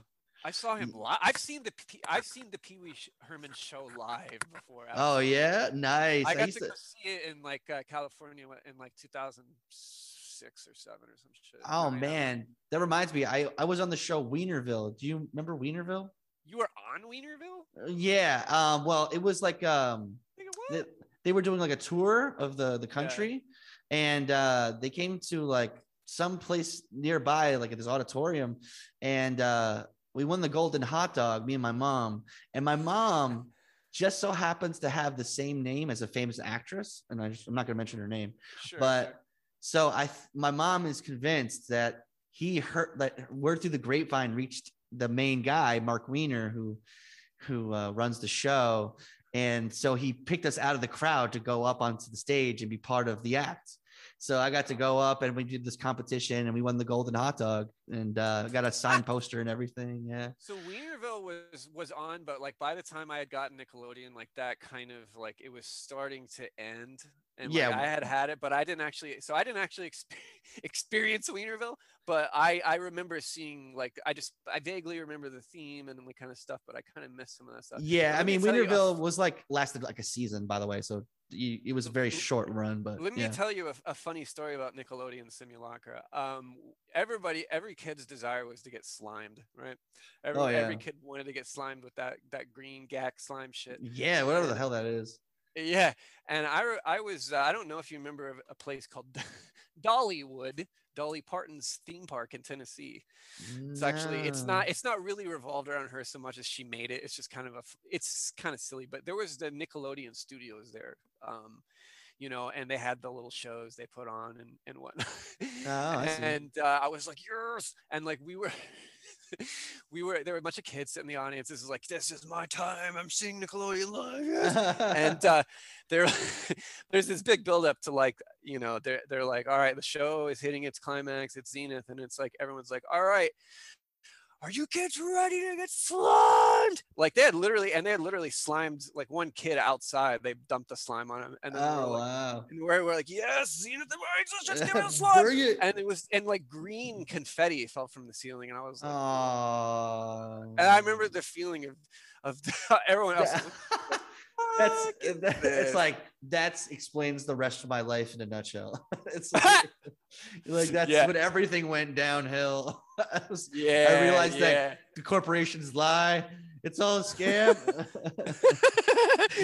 That was a very disappointing moment for me. Yeah, dude, I can imagine because you're young, you know. So it's a fucking A. It was funny, but yeah, that was good times. Nickelodeon, everyone kind of liked Nickelodeon. Are you? Oh, dude, yeah. I used to love Rocco's Modern Life and stuff like that. I loved Rocco. Yeah, Rocco is definitely in the Ren and Stimpy camp, but a little less than Ren and Stimpy. Ren and Stimpy was like. Yeah, Ren and Stimpy was like, dude, I've gone back to watch Ren and Stimpy, and I'm like, whoa, it's bro. I mean, it's amazing. And then they came out with a weird remake that was even more gross. Like later years, it was it was called the adult party cartoon. I think it was Ren and Stimpy, the adult party something. Yeah, it was really messed up too. That one, that guy's incredibly like crazy mind. He must have done a lot of acid. But when I watched that, it's funny because we broke all this ground with like The Simpsons and South Park, and you would think that anything goes. But I think to myself, man, if Ren and Stimpy came out today, there probably would be like a bit of especially on Nickelodeon, because Nickelodeon has totally gone PG just about. And I don't really think that would would fly like it used to. And that's kind of weird to say because it feels like anything goes now, but it's not necessarily true. I think we've like advanced in certain areas and regressed in certain areas. Like, Certainly. yeah, Certainly. for Yeah. sure. It's not so I black don't. and white in a sense. Yeah. It's hard to. I don't know. Like I said, I felt like for sure that my time and in means of like my interaction with culture like definitely came and went, and I had a really good time of it. And now, Yeah. oh, I don't know. I don't know what's gonna happen in the world. It's fucking weird and unsettling. I mean, not everything is bad now. And I dispute when people say that music sucks now. Cause I'm like, okay, listen, if you're going to mainstream, yeah, there's a lot of crap. There's a lot of crap. And I really do agree with that sentiment, but there's so much amazing music out there right now. It's insane. Like we are living in the most abundant time of great music. And I'm like, there's still awesome prog bands coming out. I mean, you name it. There's talent. Music doesn't die. You know what I'm saying? Yeah. I really like, I want people to realize that, like, Oh yeah, it's just like less easy to get access to quality things. Yeah, and it's or I had somewhere between that and like or I don't have the patience to do certain things. That's anymore. true. That's also got to look at yourself, like if I used to explore albums more than I do now, Well, yeah, I see that was a thing. Like even like I was a musician for a while, like touring, traveling, all that kind of stuff. And we actually we released stuff into the ether, like digitally available stuff, but we still wanted to make albums. Sure. We wanted to make albums, and we released 2 CDs. Everyone had access to the Spotify and everything, but we went to great pains to kind of put local artists to make them a part of that and make that what other local artists we wanted to kind of bring along that are with our adventure that we saw as good artists. And I try to do that as much as possible, highlight people that were local hey, right on, man. I support that. I mean, that's what you got to do nowadays. People got to start doing that, if they're not doing it already.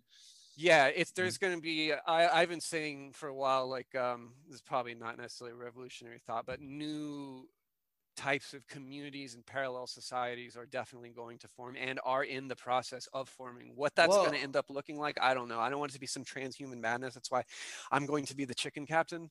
But yeah, so it's I don't know. But like yeah. I explored the idea of communes at one point because I really thought to myself, I'm like, I don't feel like I identify, but most of them are kind of like, no offense, but like, and it's not a bad thing either, but it just doesn't kind of fit my way of life, I guess. It's like really ecological, hippy dippy kind of thing. Like I explored, and I have explored that recently in ways, but like what I used to do was and you'll have to forgive the name because it's not what it sounds like, but there's what were known as rainbow gatherings, and they probably still have them.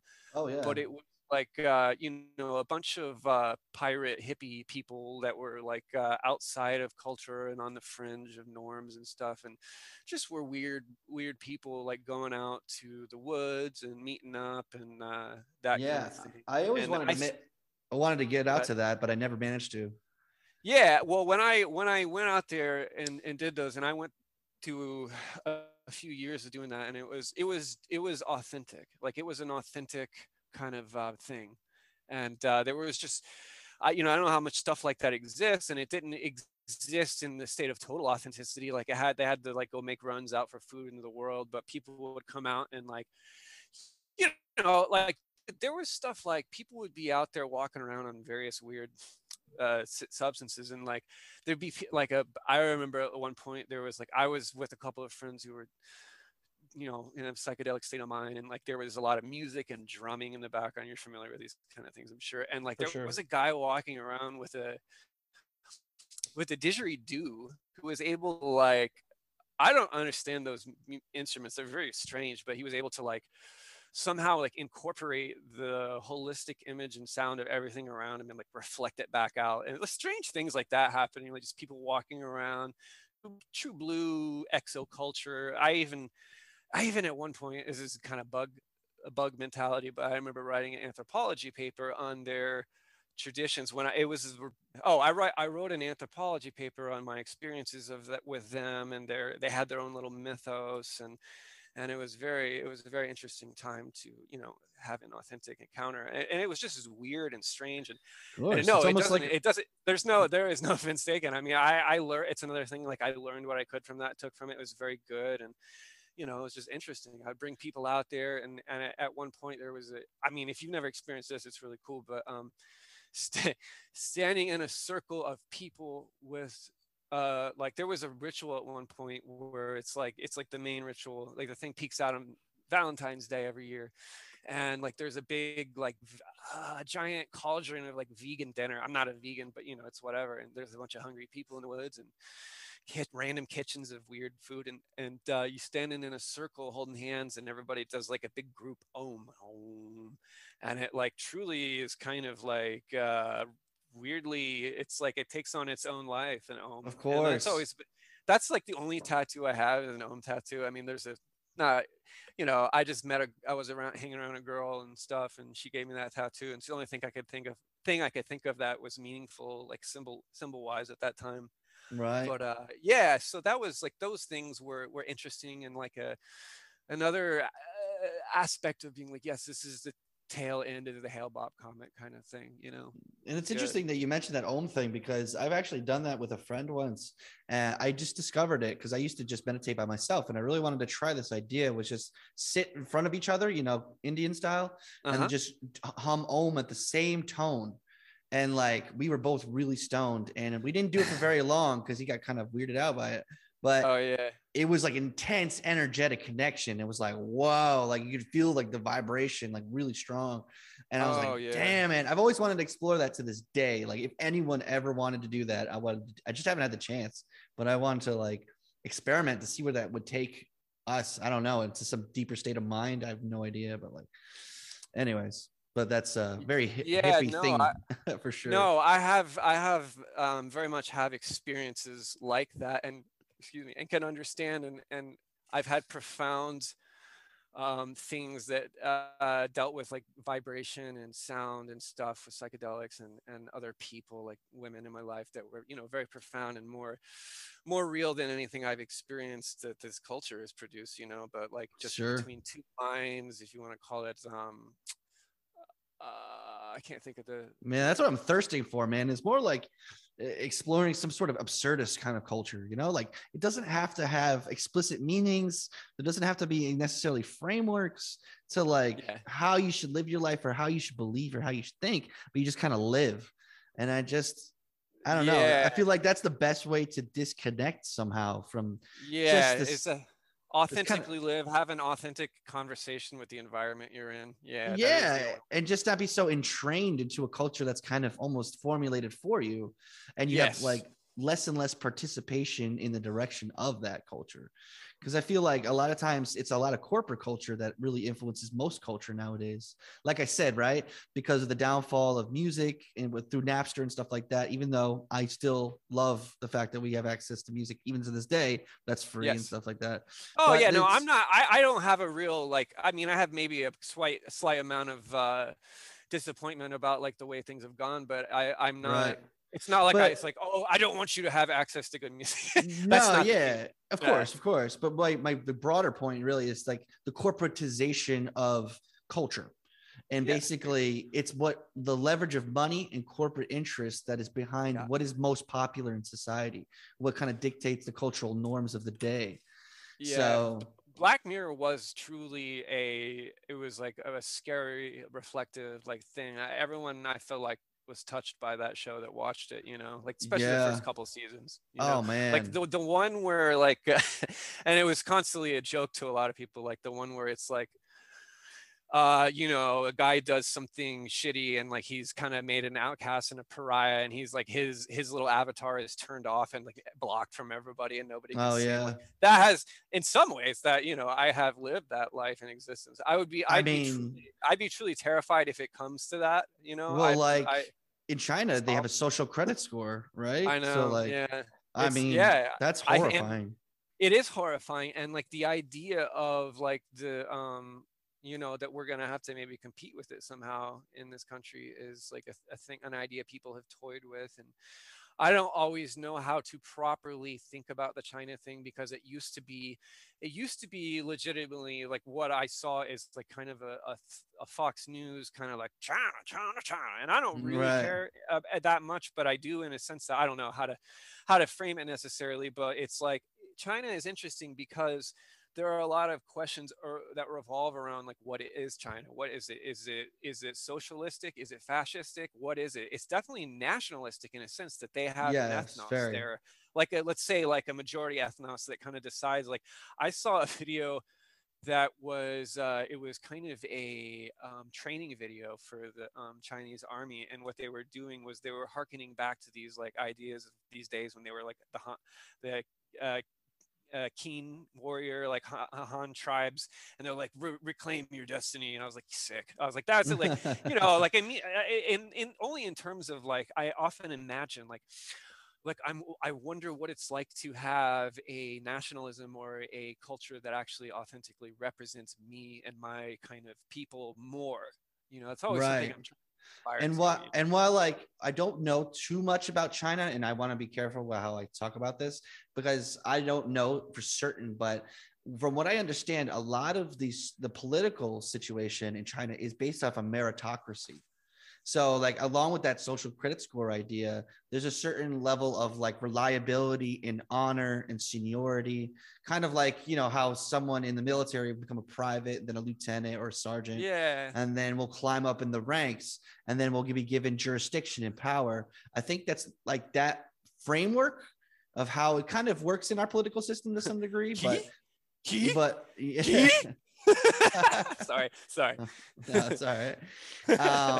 But from what I understand, that's how largely their political system is. So like the more you stay in line, the more you toe the line, and the more efficient and skilled you are at it, the more that you'll find higher places in that culture. Instead of being someone who is like, bringing revolutionary ideas, it's more about unifying a single vision. Instead of Yeah. us in America, which we're so diverse in opinion and visions, that's the basis of democracy, really, right? I mean, Well, yeah. so So one of the people that I just a journalist I follow, he said America. I've often wondered, as like, what is America? Who does it represent? Somebody had that response for me. Those people saying, I said, Sandlot, and I'm like, yeah, okay, but the guy that the journalist, he was like, America is, and it's always kind of the way I've thought of it. It's like it's a bunch of competing nationalisms. It doesn't in and of itself have really quite its own identity anymore. It used to somewhat, and we've seen like the death of kind of certain cultures within America, and like the birth, sure. the beginning of some kind of other strange, confused blob of something. I don't know what it's Well, becoming, but well, yeah. like, like things like cults and stuff like that, right? Like you're allowed to like have a secular part in society that doesn't exist in France. Like if you develop any sort of cult like thing, you get shut down here.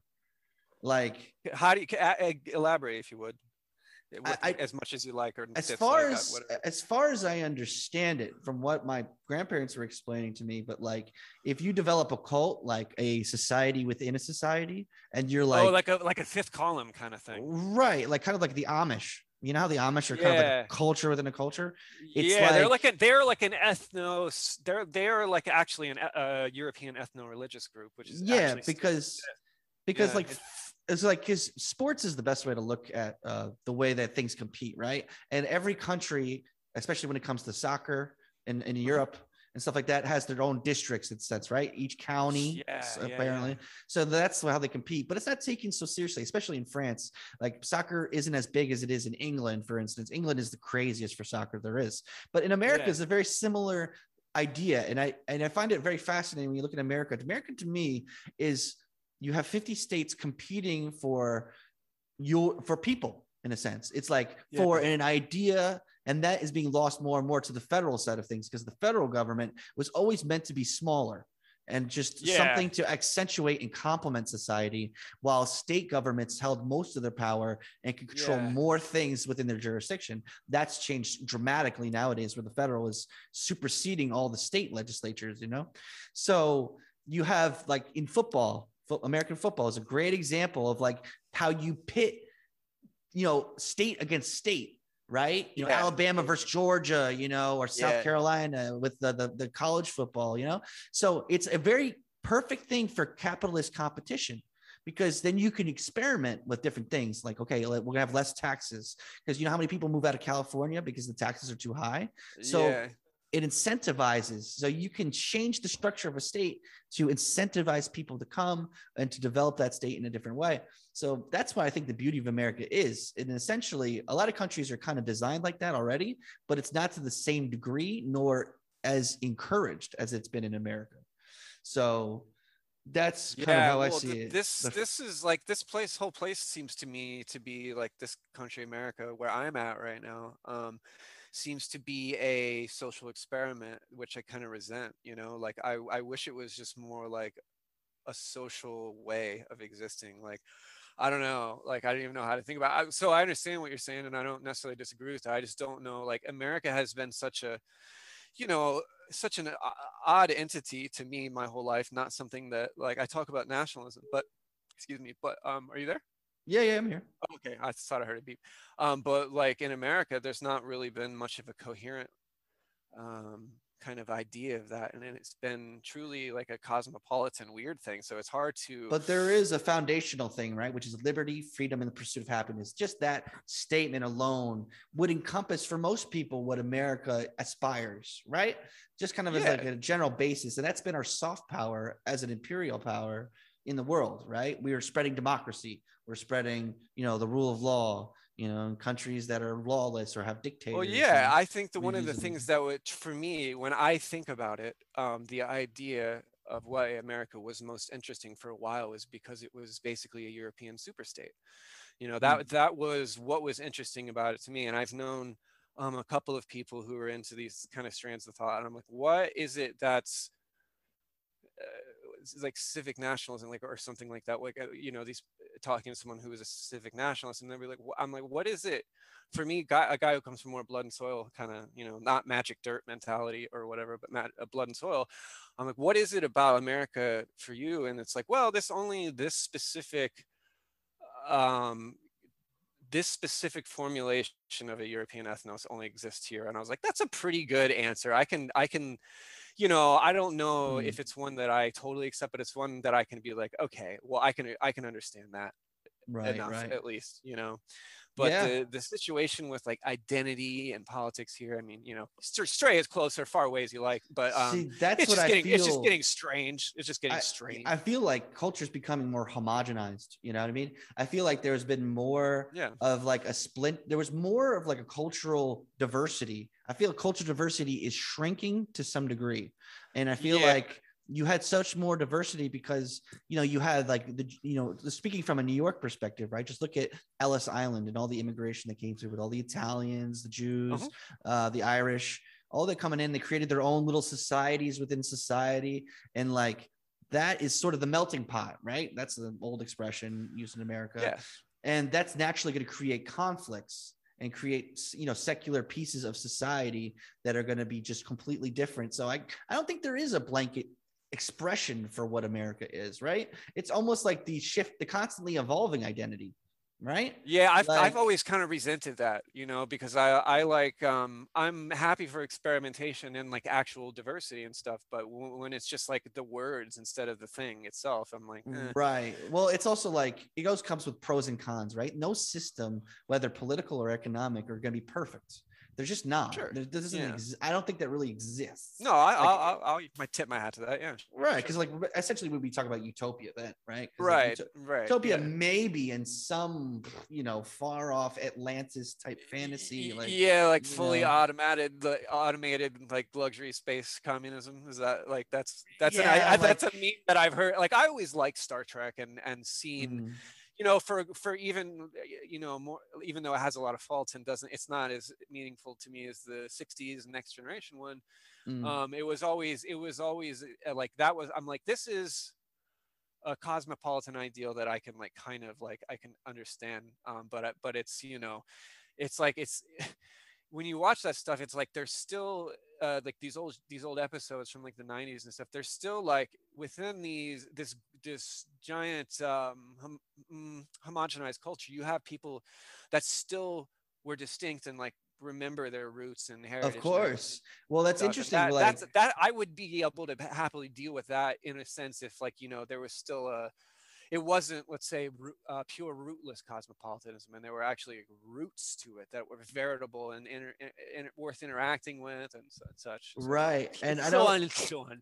I mean, I remember reading Brave New World a long, long time ago. So like my memory is a little bit off on like everything in that book, but I still remember because like no matter how much you can create the most fantastical society that seems to satisfy every desire and manipulate everything, even the main character protagonist, I kind of identified with him. His name is Bernard. So like Uh-huh. I always identified with that a little bit. He just feels like Sure. something's wrong. Like he's just not content.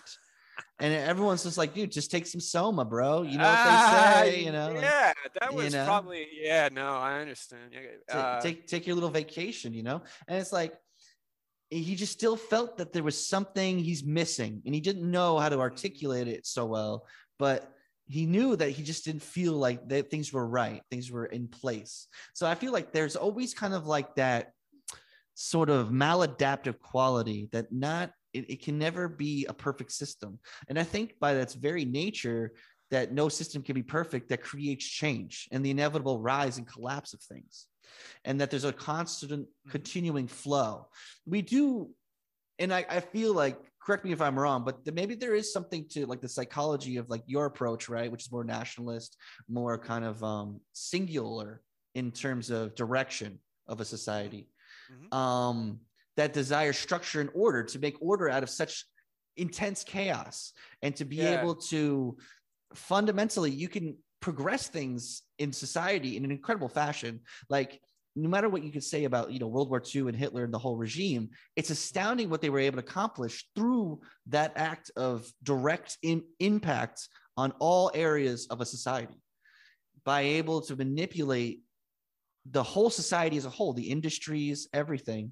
They were able to nationalize everything to create a spectacular amount of growth in such a short amount of time. Yeah, the So idea of a social nationalism is something that appeals to me for sure, you know, just in a sense of unity, because I feel like there's no unity in yeah. America, like Yeah, because especially like the now. last time that that people were able to do that, and people will talk about this as such, as 9/11. And I mean, I never jumped on that whole board with the whole, I mean, I just felt it. I remember feeling like, yes, people heal, like come together to heal, kind of, we stand together, that kind of thing. And yeah, Sure. so like when I think about firmness and nationalism and all that stuff, it's not that, like personally for me, that I want to like, make someone feel so otherly that they're inhuman, or like exclude them from society, because I mean I know that feeling very well. Sure. But I would like there to be more meaningful tribal bases, I guess, let's say, to authentic tribal bases to like the experiences that people have, because I think that we are inherently, all of us, a tribalistic people, and that we essentially want to kind of, Aspire I to a don't know. sense of community, right? Like a sense of Yes, connection. yes, Yeah. certainly, yeah, and that's something that I used to have And to a huge degree, yeah. you know, and it's Yeah. a lot of And it's it's been, lost. oh, a lot of it's lost. That's for sure. And like, you know, like I feel like we're witnessing the continued fracturing and splintering of this country, and I can't tell if that's possibly like insurgency, you know, through information warfare, which I'm sure it is Right. to some degree, to splinter us and to degrade a sense of unity in this country, because there's such a diversity of opinion, and whatever forces that are external to the United States are trying to push that into the cultural milieu, because they always talk about how Russia uses, you know, cyber warfare or information warfare in Yeah. the sense So to manipulate yeah, and thought, manipulate belief. You yeah, know, and you never know. I never know how accurate or real any of this stuff is, because I it's always usually, vague. It's always vague. It's yeah. very, I always hear about it in this like kind of secondhand way, where it's usually like, and no offense to any conservatives, but it's usually like conservatives kind of talking about talking points that I have internalized and shat out like a long time ago, you know. So I don't, and I have clearly a right leaning thing, but I also have a left leaning tendencies as well. So, you know, that's why Sure. I I mean, would consider myself a social nationalist, and what that means or something like it's going to have to be fleshed out, because I think people do have a sense of identity that they want to retain that's meaningful for them, of and course. how to not And I think that how to not corrode others in doing so is a kind of way I'm trying to apprehend the it's world. very tough because that's always You know, been like the task of of fuck, globalism in general what happened? Hello, can you hear me? Yo, Okay, you cut out there for a second. Sorry. can you hear me? Ooh, Yo, weird. yo, yo. Yeah, I'm here again. It's just cut off and did a weird blip thing, but yeah, I'm here. Okay, no, that was my internet connection. So I think it was stopped recording. Now it's still recording, so I'm not sure. Okay. But anyways, just an unstable connection. That's It all. turned into like Aphex Twin for me for a second. It was weird. Yeah, So. you come in every once in a while, a little bit Aphex 20. Yeah, kind of like that. Yeah. Oh shit. But Yeah, tell me if it's like if it sounds real bad or something. But yeah, but I think in general that is a vulnerability to democracy in general, is that it's open to the so much dialogue, and so much of it is not curtailed or curbed like it is in China, for instance, right?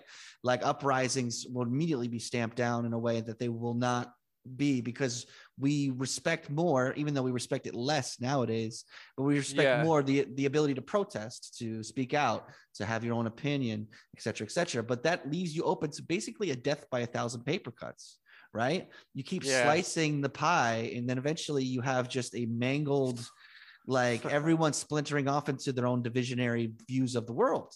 And then yeah, that's how civil wars start. And I honestly feel like we're watching slowly but surely the unrest, and especially if inflation continues the way it's going. As much as I've yeah. been studying economics lately, dude, it is a very bad scene. I mean, we're printing trillions of dollars, trillions, and no one's Yeah, batting an eye. Like, are you kidding me right now? I have a great worry for my European brethren and what's going to happen in this winter. And I wonder, sometimes I get this impression though, like I'm trying to come back in January, but I don't know if I'm gonna be able to come back with COVID and then shutting down. They're already shutting down because of the new variant or whatever, you know. Yeah, Let's not talk COVID, please. I do not that's want to go fine. with Yeah, it. no, fine. Yeah. Happy not to. Yeah, please. But anyways, they're shutting down a lot of travel in a lot of But the areas. effects it has are real and worth talking about. Oh, Yeah. yes, that's true. That's true. And it affects the economies, and the economies of scale, and the economies that are developed today are always about constant growth. So if you have Yeah. such shutdowns and lockdowns, but I kind of feel like it's preparation in a sense for the fact that they see it coming. They see it coming. They've known it for a long time now, that the debts are just ballooning. We're in hyper bubbles in many different areas, from real estate to student debt to private credit. Yeah. You know that the unfunded current on liabilities of the United States is 150 to 160 trillion. So that means yes, Medicare is like 33 trillion. Social Security is 23 trillion, and the rest of the unfunded means we do not have a source of payment for them yet. So that's $160 trillion of debt in the pipeline that we eventually have to pay back, which is impossible. We all know that. And the fact that we have a debt ceiling, you've heard about the debt ceiling, right? Sure, so basically we're admitting every time we come to the debt ceiling, which is every year now, because we have ballooning debts that are bumping against that ceiling. They're saying we will not be able, they say it legitimately in Congress. They say we will not be able to continue funding the programs of the government if we do not raise the debt ceiling, which is basically admitting to everybody that we're living in a Ponzi scheme type economy. Basically, we need to borrow to keep where we're at. We don't make enough through revenues and through tax impositions. And we've already seen the loss of our industrial capacity to China and to Eurasia, just about mostly Asia. But we've basically offshored all our production. It's been this long, slow, steady. I feel it's an insurgency to some extent, man. I really believe it. Society and its consequences have been a disaster. Of course. And like the idea that unfettered greed is going to lead to the light. You know, that's what capitalism is based on, right? The idea that you make a product that is in demand or that people can use. So you satisfy your own desires in terms of monetary wealth, and you provide a service or a good. So that's satisfying the desires of the people. Win-win, right? This makes sense. on some level. But then when you realize when you get to monopoly type money, then you could start leveraging, and then you have antitrust problems. Like take Intel and AMD, for instance, right? I'm sorry if I'm hogging the conversation a little bit here, but no, please go on. Yeah, Intel and AMD, the two biggest chip makers for computers in the world, essentially the only two besides NVIDIA, which makes graphics chips. And they're also going into CPUs more too, but that's another story. But basically, it's Intel and AMD, and they're the two main competitors. It's still to this day who make CPUs for computers, supercomputers all around the world, servers, everything. So at one point, it was discovered, AMD discovered that Intel had been behind closed doors. At one point, AMD has always been second fiddle, but then had created a new CPU technologies that were so advanced at the time that it would take at least 4 or 5 years for Intel to catch up. So suddenly AMD was in demand in servers. People wanted it in their servers. So basically Intel behind closed doors made deals with Dell and HP and basically said, listen, you need to limit AMD to 5% of the market, and we'll give you millions of dollars in rebates on our chips. We'll keep supplying the chips. So this idea that, unfettered greed and it becomes this corrupt behind closed doors thing where money and power you can leverage against your competitors and eventually dominate the whole market to where nobody else has who can topple Walmart? Can you imagine a company coming out today that could topple something like Walmart? I mean, Walmart would have to fuck up royal. And sometimes it does happen, but the too big to fail thing, which is not, it's not, I think people, when that happened, they kind of thought it was ridiculous, but it's understandable enough in this context, like you're talking about it. Yeah, of course. It's like David versus Goliath, right? Like there's a chance, but David versus Goliath is like 1 in a million. And to make a business that will topple a Goliath is 1 in a million, because they have so many connections in the corporate world that they can maintain their position like nobody's business. Even if they're not even price competitive, they can just keep you out of the market and you'll go bankrupt before you even had a chance to usurp their power. So it's like, it's just fundamentally, there's too many holes in the whole paradigm of how this would work out in the long run. Because unfettered greed, we act like, which is considered all throughout history among more moral and ethical principled people is not a good thing. As we see the destruction, of the environment today for unfettered consumerism and productism. Like, I don't even know if that's a word, productism, but like just consumer fetishism in a sense. And that has created such a vast destruction of the earth. We're polluting so many rivers. Like they can find garbage all over every part of this. And I say industrial society and et cetera, et cetera. Yeah, no, it's truly terrifying.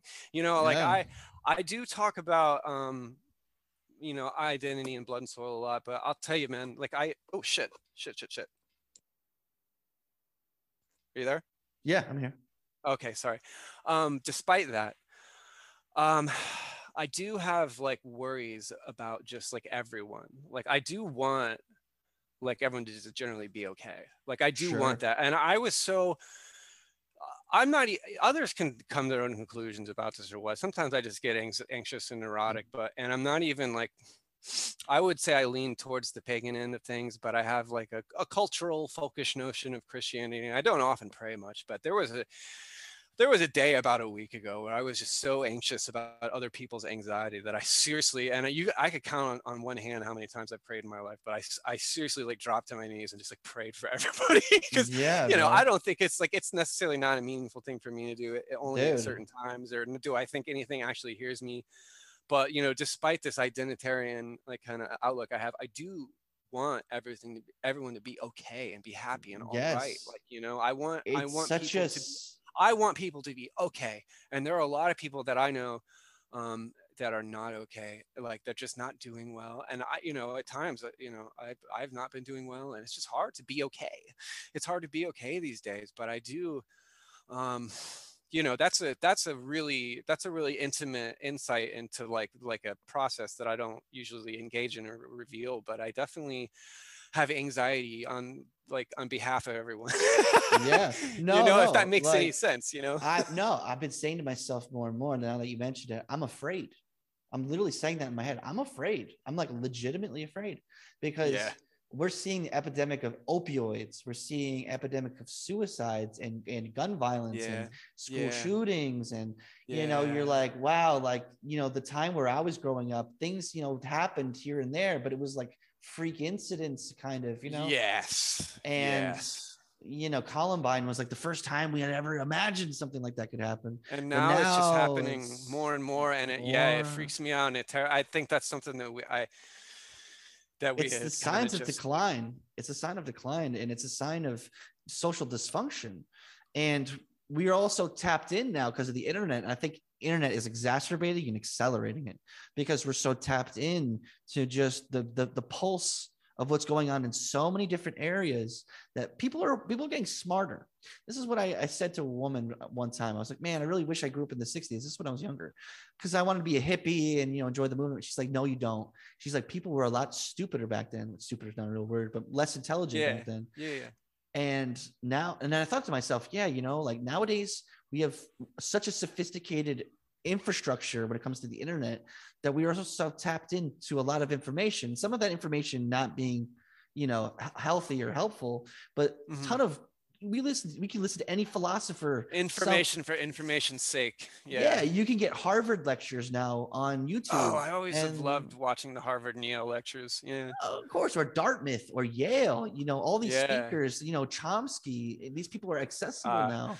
Yeah, And Chomsky was always kind of he has always been kind of a guy I looked up to, for better or for worse. oh, I've always thought he was a brilliant mind, and I influenced my tendency to like study cognitive science and language and philosophy, and he was definitely a guy who oh, is it's a because genuine still a guy. He's still a guy. yeah, I just don't think he's as relevant as he used to be, but he is still a guy who he was he was a pedagogical influence on me, like for sure. I definitely yeah, he's just been I believe just a he. profoundly meaningful person to me. I've exchanged emails with him on more than one occasion. That's He so will cool. he'll email you back, man. I remember one Yeah, time, I and know. it was just full of garble. Like I was not in my right mind. I was like, "Is there a way to find truth?" And he's just had Mm. it was like full of like, must have known it was a crazy Dude, person emailing him, and he gave me a real response. He's such a guy. I love dude, that guy. he's a man of the people, Always. really, from the He get go, really though. is. Like, I will yeah. always have a profound. Now he said a couple of things recently that I maybe didn't agree with, but he has been a really, people come in their own Oh, opinions on it, but he's I always been influential, profoundly influential to he's me. he's considered like at least one of the most important figures of our time, really. I mean, Yeah, even a little bit before our time because he was out in the 70s and 80s, I think, when he dude, was he was younger. out there doing it in like the 50s. He's been out Yeah, there. He's been out there doing right. it. I mean, really, since He's you can old see. now, man. He's really Yeah, old. and it's sad and stuff, but I remember, yeah, there was and one of the things that I'll tell you what that I truly learned from him is that there's certain academic pursuits that engage in like they'll just implicitly teach intellectuals to muddy the water on purpose. So like, getting into this like postmodern crap. Like I remember at one point that I was at one time like really into studying. Now you can look back and laugh at this, but I was trying to understand what critical theory was before the masses knew what it was, reading these guys and stuff. Right. And I remember being in a sociology and philosophy class and kind of presenting, again, to use the word, a strange melange.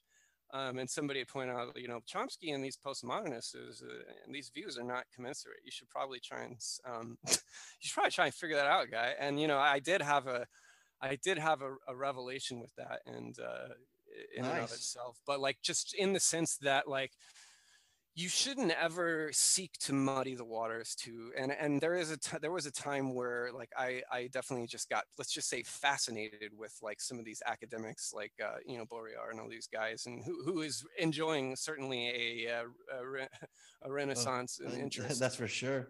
I mean, especially Yeah. because of the Matrix and then its inclusion in it.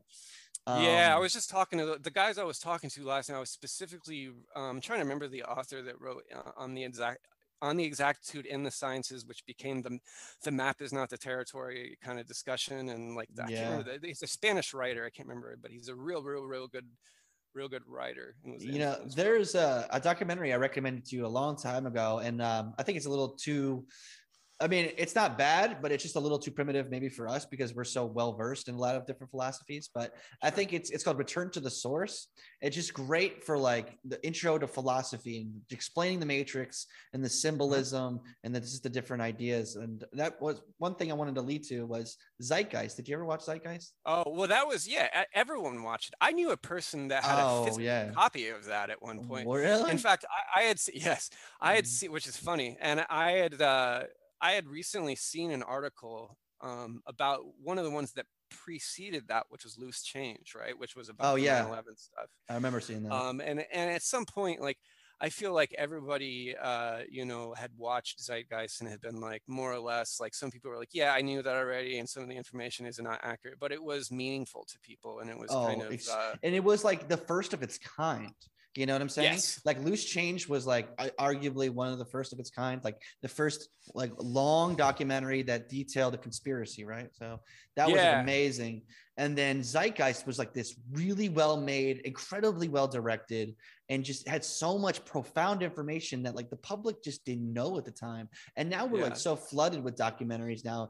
Like you can put out a Zeitgeist like documentary now and it'll get lost in the shuffle. That's how different the internet was back then. Well, yeah, remember? when I was talking to those guys last night, I was like referencing like I think a Norm Macdonald and Todd Glass conversation where Todd Glass is just like, we've got to make more documentaries. There aren't enough documentaries. Kind of funny, but yeah. Eventually, information can only go so far, you know what I mean? And then it's action at that point, you know? But like, I think one of the most potent things I remember from Zeitgeist was talking about the Federal Reserve and just like the way that fractional reserve banking was made and like how they that was that was part of what the revelation was for a lot of people. Like we need to question the Federal Reserve kind of thing. I remember Ron Paul type stuff, all that stuff going on. Yeah, I remember I was at the end of a mushroom trip and my brother put that on and I was just mesmerized. I was like, what is going on? And like I remember them talking about the religion part, which a lot of people dispute now. But like that was blowing my mind like wide open. I was like, what? Like the Greco-Roman Christian continuum, Mithra and all these gods. Had like the same cross in the sky, the constellation of the cross, and the sun perceivably dies for 3 days. And then, you know, it was like, wow, Zeitgeist was so revolutionary at the time. Like, I mean, I feel like everyone like more or less watched it and was like either had an opinion about it, more or less. It was a good. It was interesting. It was interesting, and it was an interesting time to reflect. If you had any like critical thinking attitude or any you were at least like, huh, this is kind of you were introduced to it at some point, you know, like yes, it was you know, that those early internet, those Wild West early internet days that extended to like sometime around 2010 or something, maybe, let's say.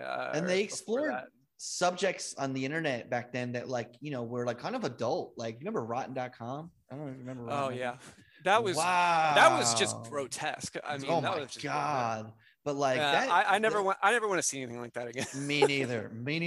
But like, you know, beheading videos and stuff like that. Yeah, that no, like, I immediately I was like, unknown Russian soldier. Ugh, that was one of the things that turned me off to just looking at the internet. I was like, all right, I've seen enough. I've literally seen enough with certain things. I was like, I don't ever want to see anything like that in my life, in my real life. Yeah, never. Dude, it's never crazy. You know what I mean? Never. And I think that's also what's caused such a depression in our generation, is because we're exposed to the darknesses of the world back when the darknesses of the world had to be more localized for you to even be perceptive of them. You know what I mean? Yeah. Because the spread of information was so vast and widespread. Anybody could post anything on the internet at that point. And still to this day, people post crazy shit. So like we're exposed in our generation to so much more dark material than previous generations, because there's only so much you could be exposed to before. And I think that has a profoundly negative consequence on like our view of life and meaning and direction, and just the kind of precarious nature of our existence, I think, is even more exacerbated because of that. Yeah, indeed it is the precarious nature of our existence. My existence exists on sheer precarity at this moment.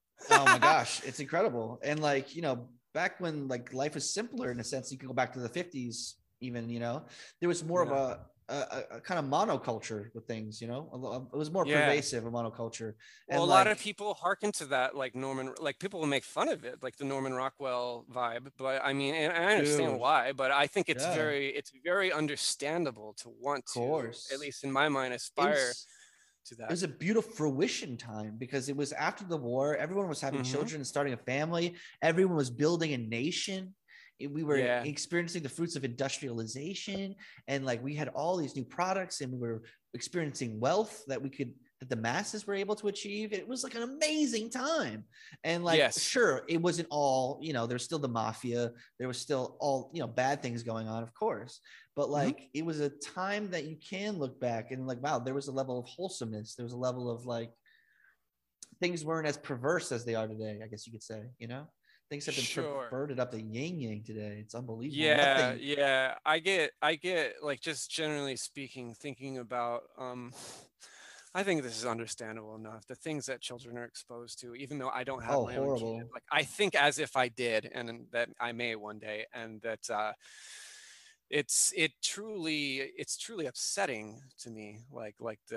I mean, life is precious, and you should treat it as such. And now it's just like, I don't know how to think about everything that's happening. It's not a sheer reactionary. It's like, no, I do have principles about what I feel like are harmful to people, like I have Sure. engaged with fringe movements and ideologies and stuff, but at the end, like what I want for people is certainly an objective platonic goodness. Maybe that is expressed differently in different peoples. And I hope that, we're able to find some kind of way of expressing our identities more or less in the same system without, like it coming to basically you're for some civil war. It's the thing, revolutionary civil war type stuff that people have thought about. And like Mm. if there is a revolution, I don't know what to say. A lot of that's dot dot dot, and I don't A lot I of things just are want. open ended right now. Like it's hard to know even which path to really take, or what path would a positive future take from where we stand now. And Yeah, it's what path hard to does pinpoint. a person that wants a positive things, what paths do they take in general? Yeah, Yeah. I don't it's I don't know. I don't always know. There's a lot I don't know. There's a lot I'm And finding. I feel like I just don't know. and I But feel like that's history, is that we don't know, but we're going to try something. And that's what it's been. It's like we have new ideas, we have new intellectuals, and usually in revolution, the first ones to go are the intellectuals. They're under the firing squad first, yeah, So yeah.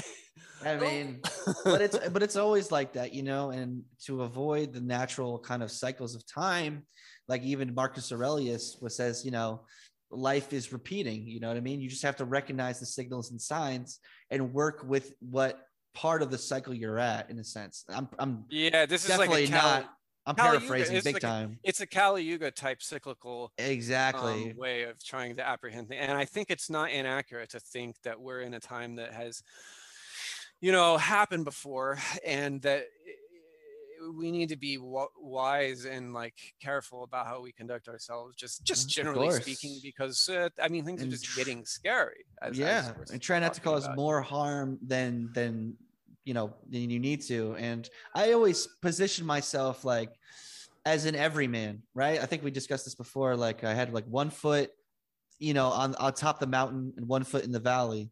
And I think that's important that we have that nowadays, to understand these broader aspects to life and realize just how diverse, and not necessarily that people are wrong most of the time, but they're just coming from a different vantage point.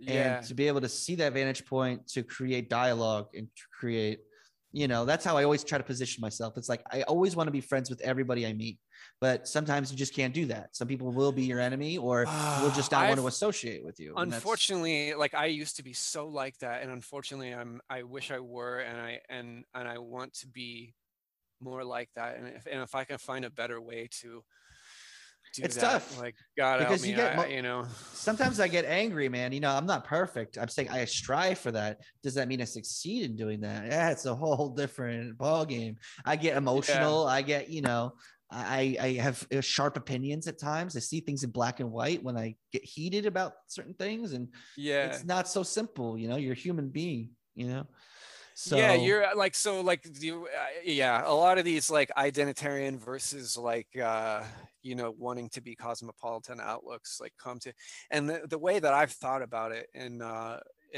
multiple occasions in ways that it's been, I thought the thought and it had been expressed is that it's like possibly here in the States or just in the world that things might balkanize into different ecospheres or environment, like different, right. again, like tribal little spots, and I just hope that we can like kind of like, certainly what I don't want is to see a state of war or suffering or anything, and Or like I'm another Dark more worried about Ages. that.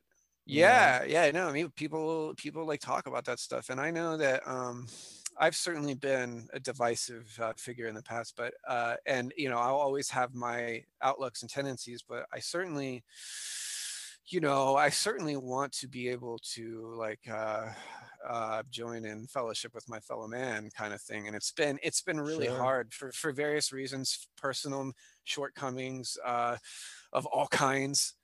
It would be nice to be able to like generally just kind of like do the Sandlot thing again, I guess. I don't know, or just like generally, that's why again, it's Yeah. like I do this notion of, for me, like all I could ever aspire to be in the world is like a chicken farmer and like hang out and stick my feet in the dirt. And you know what? That is Right. truly good for me. And I'll tell you, And when I think about, just to complete the thought, when I think about Christmas this year, like people ask me so a couple people ask me like, what do you want? All I want is you. Just like the Mariah Carey song. It's like, I literally all I want is you. Like who, my family, my friends, like I just want to be like, there is no material thing except for just surviving, and like just surviving, not even thriving, just surviving, that. true. And hanging out with good people, which is like what I really want to, I don't know. Yeah. Right.